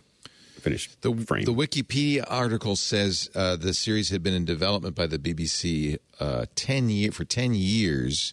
Apple gave them the money and ordered the documentary 3 years ago. Hans Zimmer does the score. Jon Favreau is the producer. The series uses up-to-date paleontological research to depict animals of the Cretaceous with scientific rigor. In fact, the most modern paleontology says that dinosaurs were probably covered with feathers, so you may see a juvenile Tyrannosaurus Rex with feathers. So my fear of birds was founded, is what you're saying. Yes. Paleozoologist Darren Neisch and science illustrator Gabrielle Ugueto were consulted for depictions of the prehistoric life. The concept art and creature design created by Jellyfish Pictures, computer-generated imagery developed by the Moving Picture Company. They're the folks who did The Lion King and The Jungle Book, which were, those photorealistic mix of human live action and something good came of those two movies. Great. Yeah. Fascinating. I was looking. I found this article. I was looking for the budget. What do you think the budget was, Alex? I'd be surprised if they ended up spending more than $100 million on it. I mean, I think that it's probably somewhere between 60 and 100 million. It's really more time than money. And it's just rendering time. It's people's time. It's detailed time. It's but I think that, I wouldn't be surprised if they didn't spend, $10 million an episode for it. Yeah. It's a lot of development. Although compared to, the next Game of Thrones, it's pretty cheap. Yeah. Yeah, I think that what I'd heard is that dragons are hard. Yeah, I think, and they didn't show the dragons that often, and a lot of it was in the dark, as we noticed in the last episode. For good reason. I think that I had heard that the Game of Thrones, except for some of the final ones, was like $8 to $12 million. A copy. Yeah. Apple is looking to create a new creative class. They've expanded today at Apple Creative Studios for young creatives. All new creative studio sessions open to the local community. This is another Apple press release. Apple will provide mentors along with 30 nonprofit community partners. Books, storytelling, app design, radio, podcasts, photography, film, and TV. Participants will receive hands-on education, training, and feedback. So they're going to teach people how to podcast. Just what we need, more podcasters.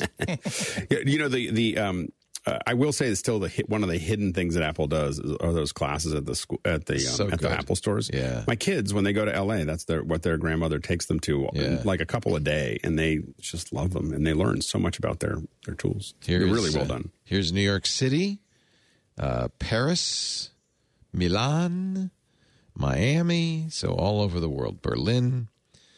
So that's pretty cool. Yeah, if you happen to be near one. New York will have app design, Miami books and storytelling, podcasts, music, and radio will be taught in Berlin, Nashville, Chicago, and Paris, Taipei, and Milan for art and design, of course, London, Sydney, Beijing, Tokyo, and Bangkok for photography, film, and TV. It's a little too bad that they don't do more virtual. They can have classes of thousands, taking it. At least the film one is 6 weeks. I don't know how long the other ones are, but that's six free days for your folks, for your parents. Go on, send your kids out there right now. They'll learn something useful. All right, what is A2657? The world wants to know. As you know, if you're going to release something with radio frequency, you've got to go to the FCC. New filings from the FCC, according to 9 to 5 Mac, reveal a mysterious new, quote, network adapter from Apple, codename A2657, that runs iOS 15.5, 2 gigabit Ethernet ports, Wi-Fi, Bluetooth, and NFC antennas, plus a USB-C port. The accessory features 32 gigs of internal storage, 1.5 gigs of RAM. A second version of the same product has Lightning instead of USB-C and a gig of RAM. That's the one for North America because the EU is not here. Oh, could be. I'm just kidding, but maybe. No, that could be. No, but yeah. It sounds like it's the. I don't know. What do you think this? This is really weird. What do you think this is? Is it the display? Is it the mini LED version of the display? It's a network adapter. Has an integral battery. It sounds like iPod Touch, but I don't think it's that. I don't know. There was a lot of discussion recently about a little bit on this show about how, gosh, I wish Apple would get back into wireless networking. Do you think that's maybe what this is? Yeah, but this has to be plugged into a computer, which doesn't make any. Yeah, exactly. So that's why. Yeah, the FCC filings show that it was plugged in. It is designed to be plugged in. I don't want to rain on your parades anymore, Leo, but it also could just be something that Apple technicians use at an Apple store. Oh. Like, a lot of times some of those filings happen. Yeah. So may not be a consumer. Might be, but may not be a consumer Apple, product. according to 9 to 5 Mac, has multiple devices registered with the FCC that are intended for internal purposes, tools used by technicians to repair iPhones and Macs. Oh, never mind. No, it could be something amazing. Could be something good. Something exciting. Apple cappuccino a laser maker. beam. Wi-Fi enabled cappuccino. They got to send maker. those Apple stores something, right? Ooh. Why buy them Keurigs if you can send them Apple machines? Yeah, a machine that can do retina level of detail on the top of your cappuccino froth. Apple is, as one would expect, looking to find other places to make its devices. From the Wall Street Journal, Apple looks to boost production outside China. iPhone maker tells suppliers it wants to manufacture more in India and Southeast Asia. I guess it's just not practical for them to bring manufacturing home.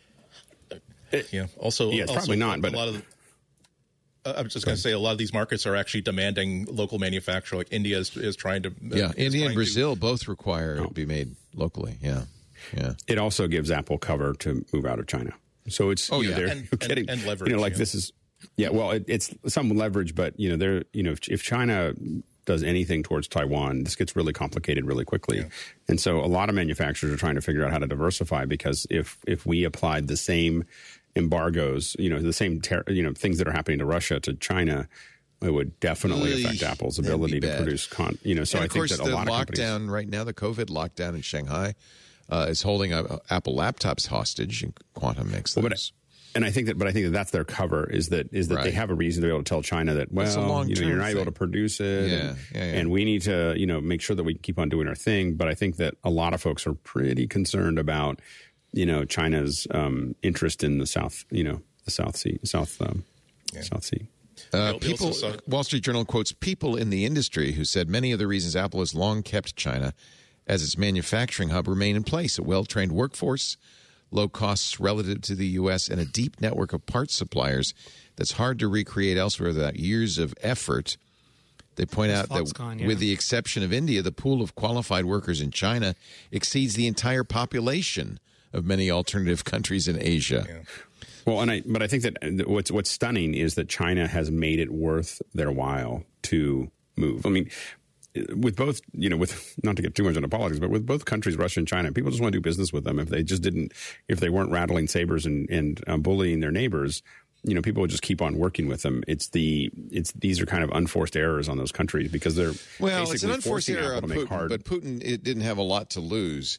I really wonder if China will push Taiwan or the disputed islands with Japan and so forth, because this is a big part of their economy. I know they're making noise, but they're going up to the edge, but I don't know if they're right. The noise is creating decisions, though. That's the problem. Is if you're not going to do it, stop making the noise, because they're making noise that's causing a lot of companies to make decisions. Yeah. It's a really a stunning example of hubris. Well, it's a complicated calculus, and just the other week, Russian state nationalized Google's assets inside the company. I mean, this is the Google declared bankruptcy in Russia because we got nothing left. Yeah, and when you have power that's when you have someone who's basically naming themselves president for life, and basically has enough power and enough pull and enough influence and enough names and receipts to basically make sure that there was this law that said that I can't run for another term, but I propose that we abolish that in my case. The problem is that then you have someone who is going to be doing increasingly desperate things to hold on to power, because that's all that they can see, and they don't like the idea of what happens to them after they're removed from power. And so this is how it's easy to imagine any situation like what's going on in China eventually devolving into a Putin situation. Yeah, although China, the CPC may be making or CCP may be making the calculus that go ahead, try to make it outside of China. Let's see how. Their economy is starting to feel a bit of a crash from the real estate crisis, real estate banking crisis. So this is also a case where we've had past very, very great and in-depth conversations about Apple's relationship with China. But one of the things that's very, very positive is that Apple does have this ability to say that, look, here's how much money that you're making from our manufacturing, and here's how much money you're making from the halo effect of your manufacturing being capable of manufacturing stuff to our tolerances. If you did something that made it impossible for us to continue to do business in your country, how are you going to be able to deal with that? Would you rather have our business, or would you rather have half of our business? Well, and which is why it would be hard for Apple to move out when there wasn't a COVID situation where they're locking down things and making it hard for Apple to actually produce. Apple would be creating more upset. But right now, Apple's like, well, we got to do something because we don't know. Yeah. We have to, so they have kind of a cover to keep on moving out of the country because, China's got a lot of problems. I mean, they have a stunning birth rate problem that is going to eventually become a falling birth rate. Fallen. Yeah. They can't turn the corner on that. And so they're becoming top heavy population wise, and that is a massive destabilizing account for them to deal with. And so, Apple needs to do something, and diversify. And I think that they are, and I think that it's smart, and I think they should keep doing it. So, what do you think of this story about the woman who dropped her Apple Watch on the Disney Epcot ride and claims that subsequently there were $40,000 of fraudulent charges. I don't know how that's supposed to work. I don't know how that would happen. Yeah. Yeah. Because it locks and you can't unlock it without the passcode. Yeah, there's more. There's more to this story. Unless her passcode was 11111. It's only 4 digits. Maybe they just accidentally. There's no security system in the world that can overcome humans. Yeah. So what if her password was 1111? Yeah. I mean, I would believe this. This woman dropped the watch. She was fidgeting with her watch on the Seas with Nemo and Friends attraction. Her husband jumped off. She could see it. It had fallen through a grate. Her husband jumped off, tried to fish it out of the grate, which of course immediately stopped the ride, and they were escorted out. Choosing Comcast Business Internet means choosing advanced cybersecurity and fiber solutions with speeds up to 10 gigs. Available to more small businesses than any other provider. Restrictions apply. Actual speeds vary. Comcast Business. Powering possibilities. Wherever you are on your financial journey, at Ameris Bank, we're with you. From setting up your new bank account. You're all set. To expanding your business's footprint. We're with you. From savings plans that advance college funds to graduation milestones worth celebrating. With every big step and baby step, we're with you all the way. Visit amerisbank.com/with you and let's turn those money questions into financial peace of mind. Ameris Bank, member FDIC, equal housing lender. The watch did not get returned to them, even though she felt like the Disney employees could see it, as could they.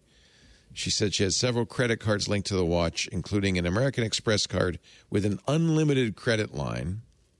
I bet you it was. So if it was 1111 and some lucky Disney cast member figured that out, could you put it on, type 1111, and then buy stuff? But how would you buy $40,000? You'd have to buy a boat. At Disney. At Disney. Or a couple of dinners. A couple of dinners at Disney, yeah. Oh, they got that $6,000 a night, the Star Wars cosplay experience. Yeah. I think that's actually just general tickets for family of 6. It's about $40,000. Rise of the Resistance. Yeah, exactly. There is no word of what the thief bought. It was an Hermes watch too, Leo. It was like a $1,300 or $1,700 watch. Now I know you guys don't read 9 to 5 Google. Well, maybe you do, Andy, because you do a show called Material all about. That kind of thing. And maybe you do, Renee, because... They just hired Max Weinbach. Oh, really? Nice. Yeah. Nice. Pixel Watch will have USB charging cable and shares the same manufacturer as the Apple Watch.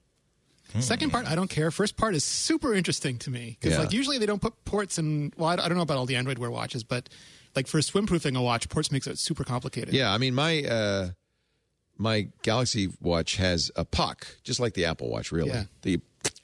On the back. Maybe that's what they mean.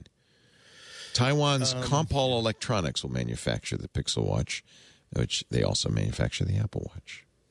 Yeah, there's a bunch of controversy because a lot of people were excited that, finally we've had faith that at some point Google would make an actual Pixel Watch and suddenly Wear OS would not stink again.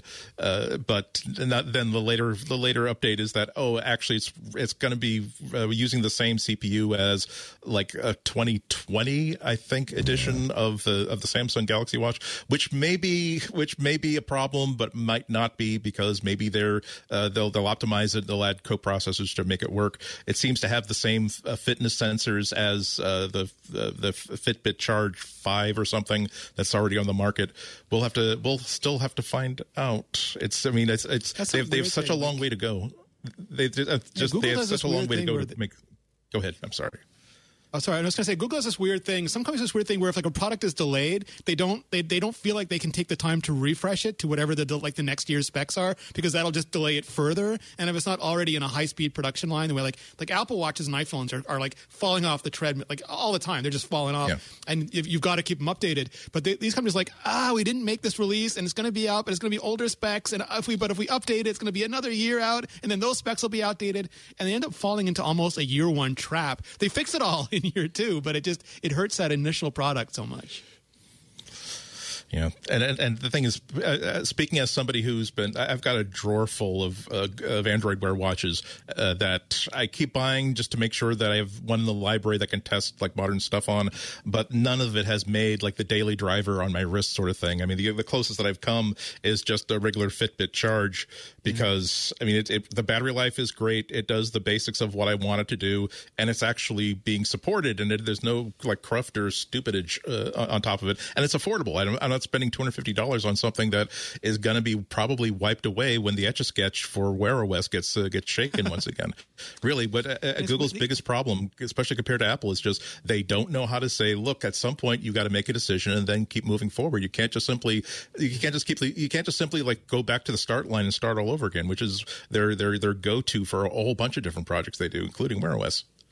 There's this weird thing, too, where it's kind of noble, but they seem to feel like they don't deserve to have integration because they also license out this stuff, and it's be unfair to OEMs. But they bend over backwards to integrate with the OEMs. They have whole teams of people working to help OEMs. And like for a long time, they wouldn't let the Pixel phone team really work with the Android team because it was unfair. But meanwhile, the Android team was working with all the other OEMs, so it was unfair to Pixel. And now it feels like they're not letting them work with Fitbit to the extent that I wanted Google to do with Fitbit because they bought them now, and they're like, but we can't really integrate fully because it wouldn't really be. No, please do that. I know, but I think that's Google's problem is they're just constantly concerned about antitrust. It's a constant problem, and every time they start to blend those together, they get themselves in trouble. Like that's the challenge for them. I think you're right. That's part of the challenge. I think mostly institutionally, I do think they have a problem of getting all their ducks in a row. I wish I could say that, oh no, they're being very, very cautious, but no, time and time again, if you're lucky, the project that the ambitious project that got canceled will result in some basic technologies that will be rolled into the thing that replaces it. But that doesn't change the fact that suddenly you suddenly have to do Google Wallet when 2 years ago they're telling you about Google Pay, and you're now doing Google Duo when they used to say, oh no, Google Chat. It's kind of embarrassing it's for a company that's thing again. Yeah. The institutional fear of failure is not existent. Right. I was impressed, though, that the Pixel 7 looks like it's going to actually build on a Pixel 6, because for so many years, the new Pixel felt like an utter repudiation of the one that came before. It's like, no, you were an idiot for buying that one. This time we're going to do it right. But like for the first time, the Pixel 7 looks like a linear successor to the Pixel 6, and there's just so much advantage to updating something year over year, so much learned wisdom and platform like advancement to it. I wasn't surprised. I'll end this because I know that we're talking about Google stuff instead of Apple stuff. But I mean, it takes about 2 or 3 years to design and ship a brand new phone from the ground up. Given how upset they were internally about how the Pixel 4 was developed, I kind of thought that the 5 would be sort of a stopgap, and the 6 would be whatever form it took would be the first one where they said, no, we're going to build a new phone from the ground up with 2020, 2021, 2022 sensibilities, and we're going to make it stick. We're going to have an actual strategy. And it's a damn good phone. It's still my daily driver, and I don't regret one tiny bit buying it instead of an iPhone last year. I bought both. We all know the Icon Factory. They've been around in the Apple space since 1996. Yeah, a great company. One of the 3 founders, passed away this week at the age of 54 after a 2-year battle with cancer. Corey B. Mary, and memorialized here at the Icon Factory's website. So a longtime member of the Apple and Mac community, and a great company. They changed the Mac and the Windows world.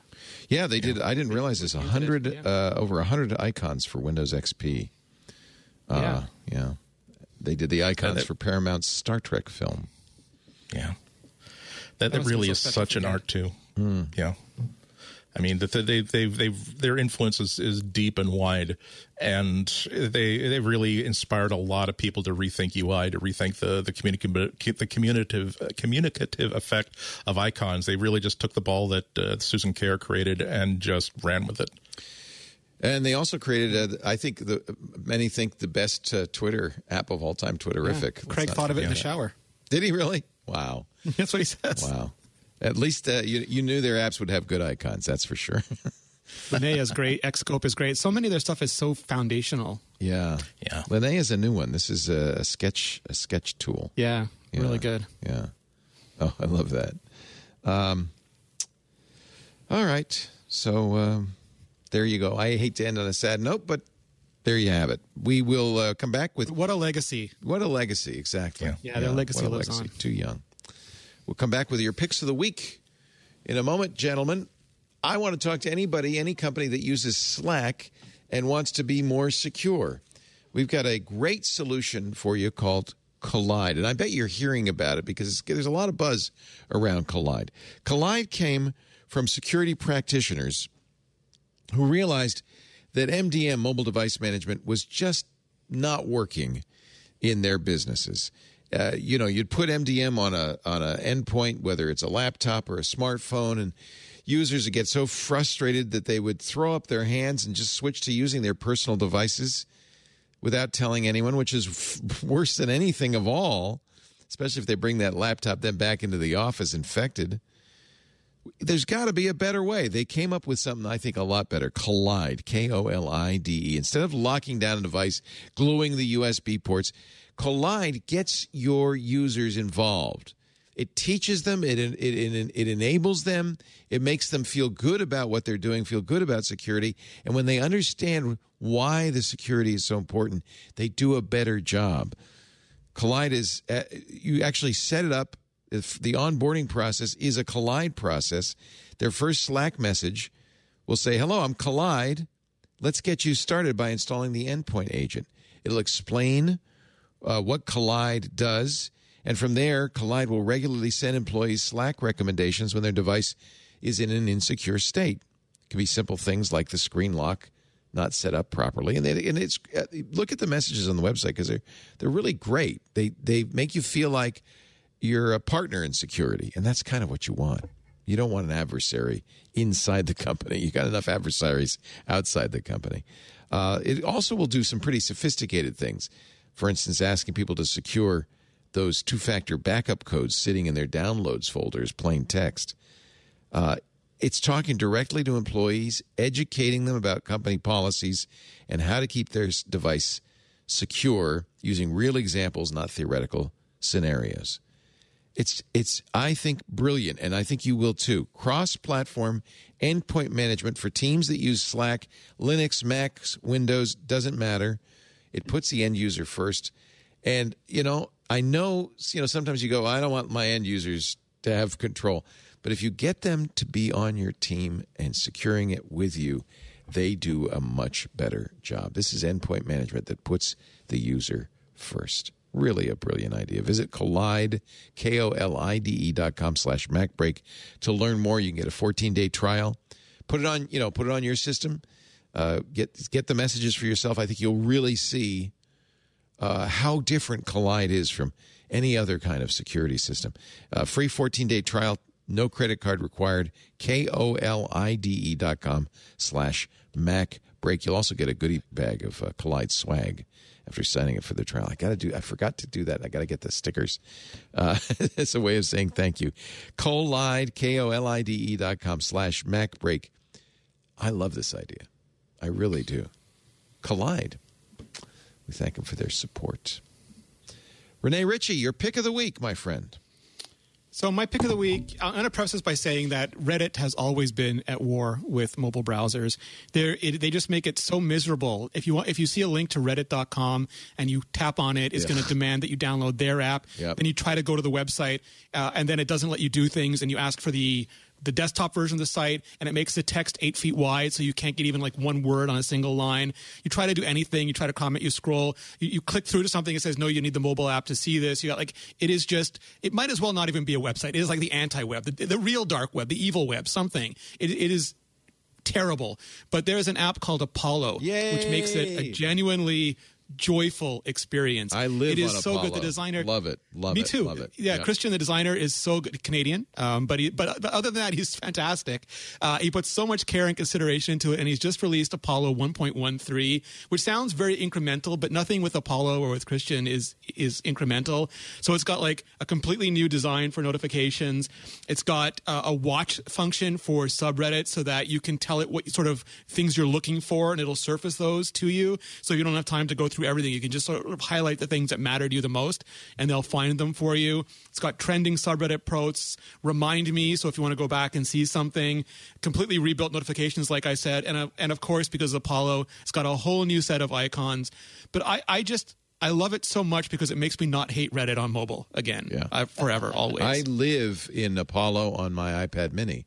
it's nirvana. It's heaven. It's the only way. Yes. I just love it, and it's non-toxic. And it's flabbergasting that Reddit would want a toxic experience on mobile, because that's where a lot of people. Because like mobile's great because you have a few seconds. You want to check a subreddit, you want to check a thread, you want to do something, and it's so frustrating. And then I become like obstructionist, where I don't want to download their app because they try to force it on me. So I'm just not going to do it. So Apollo is like an oasis. Apollo is free. There is an Apollo Pro one-time option of $5. Then Apollo. I did it. It was so easy money to spend. I did that too. And then the Apollo Ultra, which is $1 a month, which is an incredible deal, or $10 a year. And I think it's worth supporting Christian's work, because it is easily. I've tried them all. It's easily the best Reddit experience out there.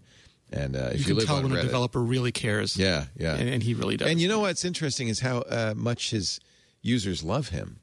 You know, I mean, it's like, we have deservedly so. Yeah, it's really interesting to see. This is one of those apps where people just go, yes. It's really good. Apollo. It's like that app. Steve Jobs line, like a glass of ice water in hell. He does give me a glass of Reddit ice water in the hell of their mobile experience. Yeah, and Reddit is my favorite social system outside of our own twit.community forums and twit.social Mastodon. Apollo is fantastic, and of course our Discord for our club members. Andy Ihnatko, pick of the week. Yeah, a tip and a pick that are actually very much related to what Renee was talking about, that I love my iPad Pro. It's one of my primary devices. The only thing that's really, really annoying is when the simplest thing, I want to do something in the web browser, but something on that site like Reddit says, "Oh, wait a minute, I have an app. Why don't you install my app? I won't let you." You need to sign in and validate that you're above 18. Oh, well, can't do that in the web. You have to do that in the app. And so many sites just don't work well that way. And that's the one stumbling block. And so the weirdest thing is that so I do have Safari and Chrome installed, and a couple other browsers installed. I primarily use Safari and Chrome. The weird thing is, though, that I use Safari every time I want to use Google Docs on my iPad, because if I do it on Chrome, Google is smart enough to say, "Oh, no, you don't want to use it. You don't want to use Google Docs in the browser. You want to use it here's a promo page where you can download the app, and the app isn't nearly as good as the web version of it." And that's what I want. So Safari makes it very, very easy to surface just through the default settings panel in the settings app. Just say, give me the desktop version of everything that you fetch for me, and suddenly every one of these problems is immediately solved. You no longer get the classic Reddit. You don't get the super wide stretched version. I don't know why so many apps, so many sites give me like the super stretched version, because of course it's an iPad. It's only been out for 10 years. It must be a phone. Let's give me the phone layout. With Chrome, the only way around it is to go to the incredibly intuitive interface that they have for user settings, which is to enter the URL Chrome://flags, and then they will give you a list inside the browser of settings, and halfway during the middle of it is one where you can flick it to fetch desktop settings, desktop web pages by default, and then when you restart it works. The other, so that's tip. The actual pick is this really cool Safari plugin that attacks another piece of mobile pain when you're using an iPad, which is Google AMP pages.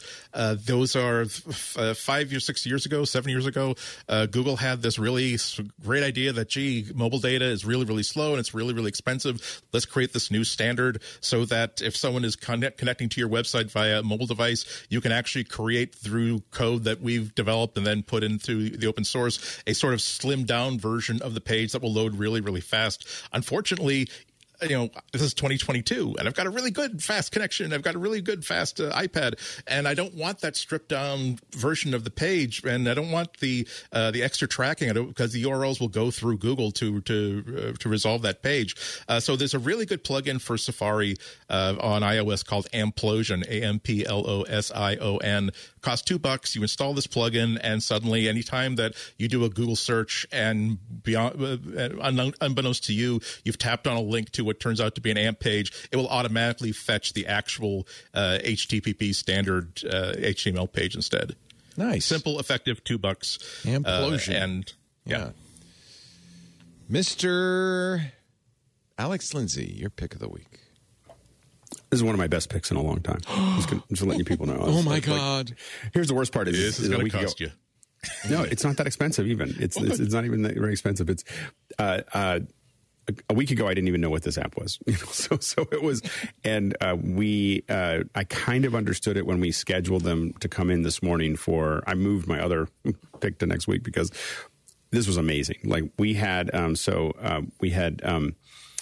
Gabe Cohen come in from Audio Design Desk. And what this does, it's insane. It connects to Final Cut. It also it connects the best to Final Cut. It also connects to Premiere and Pro Tools and all these other things. And what it does is it's for when you're doing audio design. So you have sound effects, you have music, you have, different beats that you want to put in. And it basically supercharges your ability to add all those effects really fast. So it has 50,000 effects or whatever, and music clips and so on and so forth. And they're starting to tie into, external services as well. And so what happens is that it builds its own little interface, and you're watching and you say, oh, I'm looking for a swoosh, or I'm looking for footsteps, or I'm looking for this. And it just puts it in there, and you can literally tie it to a keyboard so that you can play it, while you're watching. So you can have like a bunch of sword things and be hitting if you remember the keys, you could be sitting there like doing the demo this morning. He was doing a sword fight from Crouching Tiger, and they're like, and he's adding all of it in real time, and then you have these effects, and you can swap through those effects really fast. Like, oh, that's not really the one I'm looking for. Give me another one. Give me another one. Give me another one. And it'll keep on going through that. And what it does is it not only puts those audio in, if you have your marker or your cursor where you want that effect to go in, it knows what part of that effect. It has metadata in it. That's where it should hit on the edit point, and this is because it's really designed by someone who's actually done this, it's like, this is how you save time. It literally is one of the most amazing extensions for Final Cut I've ever seen in my entire life, and it just, the amount of time any of us that have done this have had to add music, had to add, sound effects and so on and so forth, know that you never finish. You just run out of time. And this literally makes it 100 times faster. So all of us were, literally almost all of us in the panel this morning were completely just having trouble remembering what we were going to do the rest of the show. I screwed up my close. Like, I've never had this problem. Like, so someone's having this is a really great product. And, we've had great other folks on, but we were literally having trouble asking the questions, because we were thinking about all the things we were going to do. Just a stunning. And I was like, how have they been around for 2 years? And I didn't know that because we'd ask for these very obscure, weird things like, well, can it do this? And they're like, oh yeah, I can do that. You can just add all these things to it. And yeah, I think at some point I was like, how long have you guys been around? Because how do I not know about this? And so, anyway, so that's why I'm recommending it. And you should, if you want to see more about what it did, because I think that their website is a little, I couldn't really get what it did looking at their website. But you should watch the second hour from today, Tuesday's office hours, because you'll be entertained. Like, it's a great demo of a very cool extension, an app. And so looks like a Foley artist's dream come true. Yeah. Oh my goodness. And the stuff that they hint to where they're going, where, it's really providing this access for, people to get into a marketplace and everything else. It's really stunning and really amazing. I would highly recommend checking out that website. And it's $30. I think you can get it perpetual. I don't know what the perpetual was. The most expensive version of this that has absolutely everything, I think, is like $30 a month, and it goes down from there. And it's really cool. So it's one of the coolest things I've seen in quite a while on the Mac. Neat. Really neat. I want lightsaber sounds now. Yeah. They have them. They have the lightsaber sounds. He had all these. Here's the thing: is he had all the Crouching Tiger one. They had all these sword, and then he goes. And then of course we can just select all these and just change them to lightsabers, and boom, it was lightsabers. I was just like, all of us were taking it. Yeah, it's cool. I just sent a link to Salt Hank because I think he could probably use this in his in his videos. Oh yeah. I watch that fight like at least once a month. There is no movement without stillness. And he's just like whittling away at her with the sword as he's moving forward. It's so good. Yeah.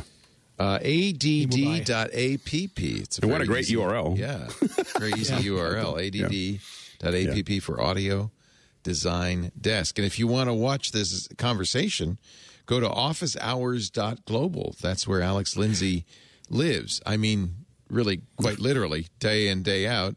All sorts of subjects, mostly about production, but other things too, including cooking.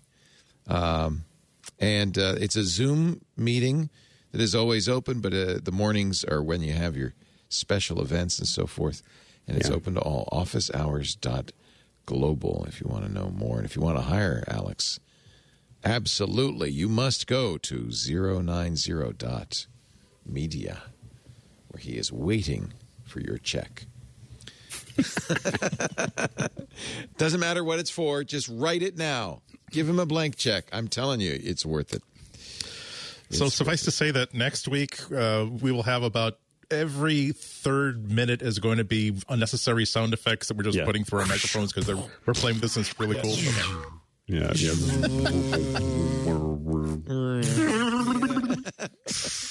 Andy Ihnatko, when are you going to be on GBH in Boston with your APP design desk ready to go?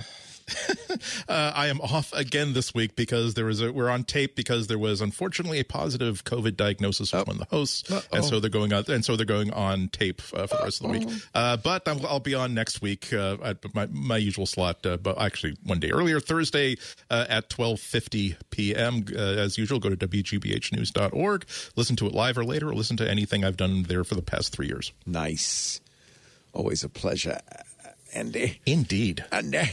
And Renee Ritchie is at youtube.com/Renee Ritchie. What are you working on these days? I'm working on a video about WWDC that contains no leaks, no rumors, no speculation, nothing about what could actually be shown at WWDC, but just everything about WWDC. And I'm enjoying Twitter because they're busy memeing the new poster art into a Power Rangers revival because it looks so similar to that classic Mighty Morphin poster. Hysterical. That's funny. Wow. Thank you, Renee. Yeah. We have some events coming up in the club. If you're a Club Twit member, Stacy's book club is June 16th. It's going to be Termination Shock. I'm telling you now because it's a big book. You're going to want to start right now. Neil Stephenson's latest, 9 a.m. Pacific, June 16th. And certain Alex Lindsay will be our guest in July for an AMA. Aunt Pruitt will interview Alex, give you a chance to ask your questions.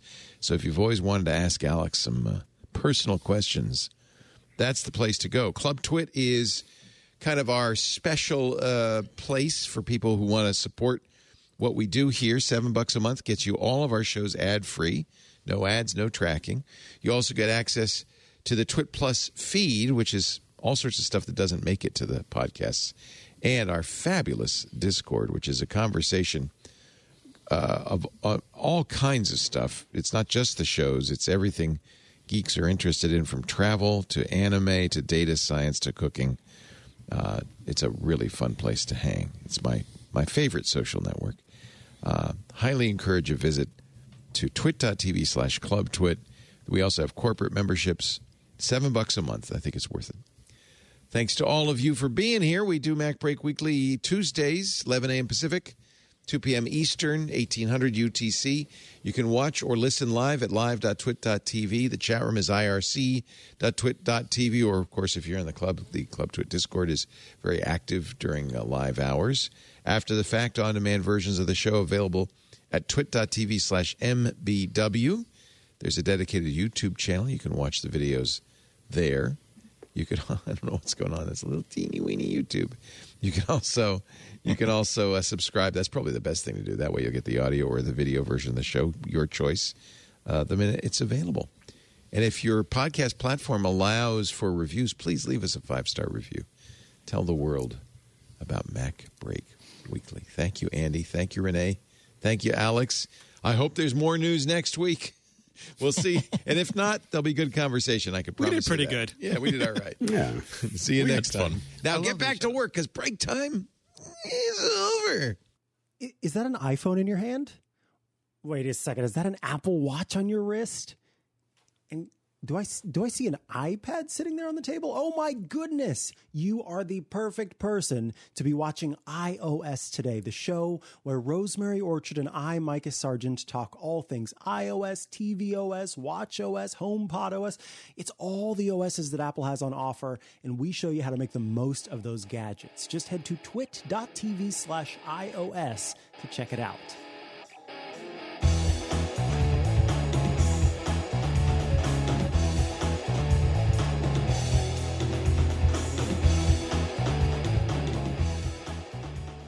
Choosing Comcast Business Internet means choosing advanced cybersecurity and fiber solutions with speeds up to 10 gigs. Available to more small businesses than any other provider. Restrictions apply. Actual speeds vary. Comcast Business. Powering possibilities.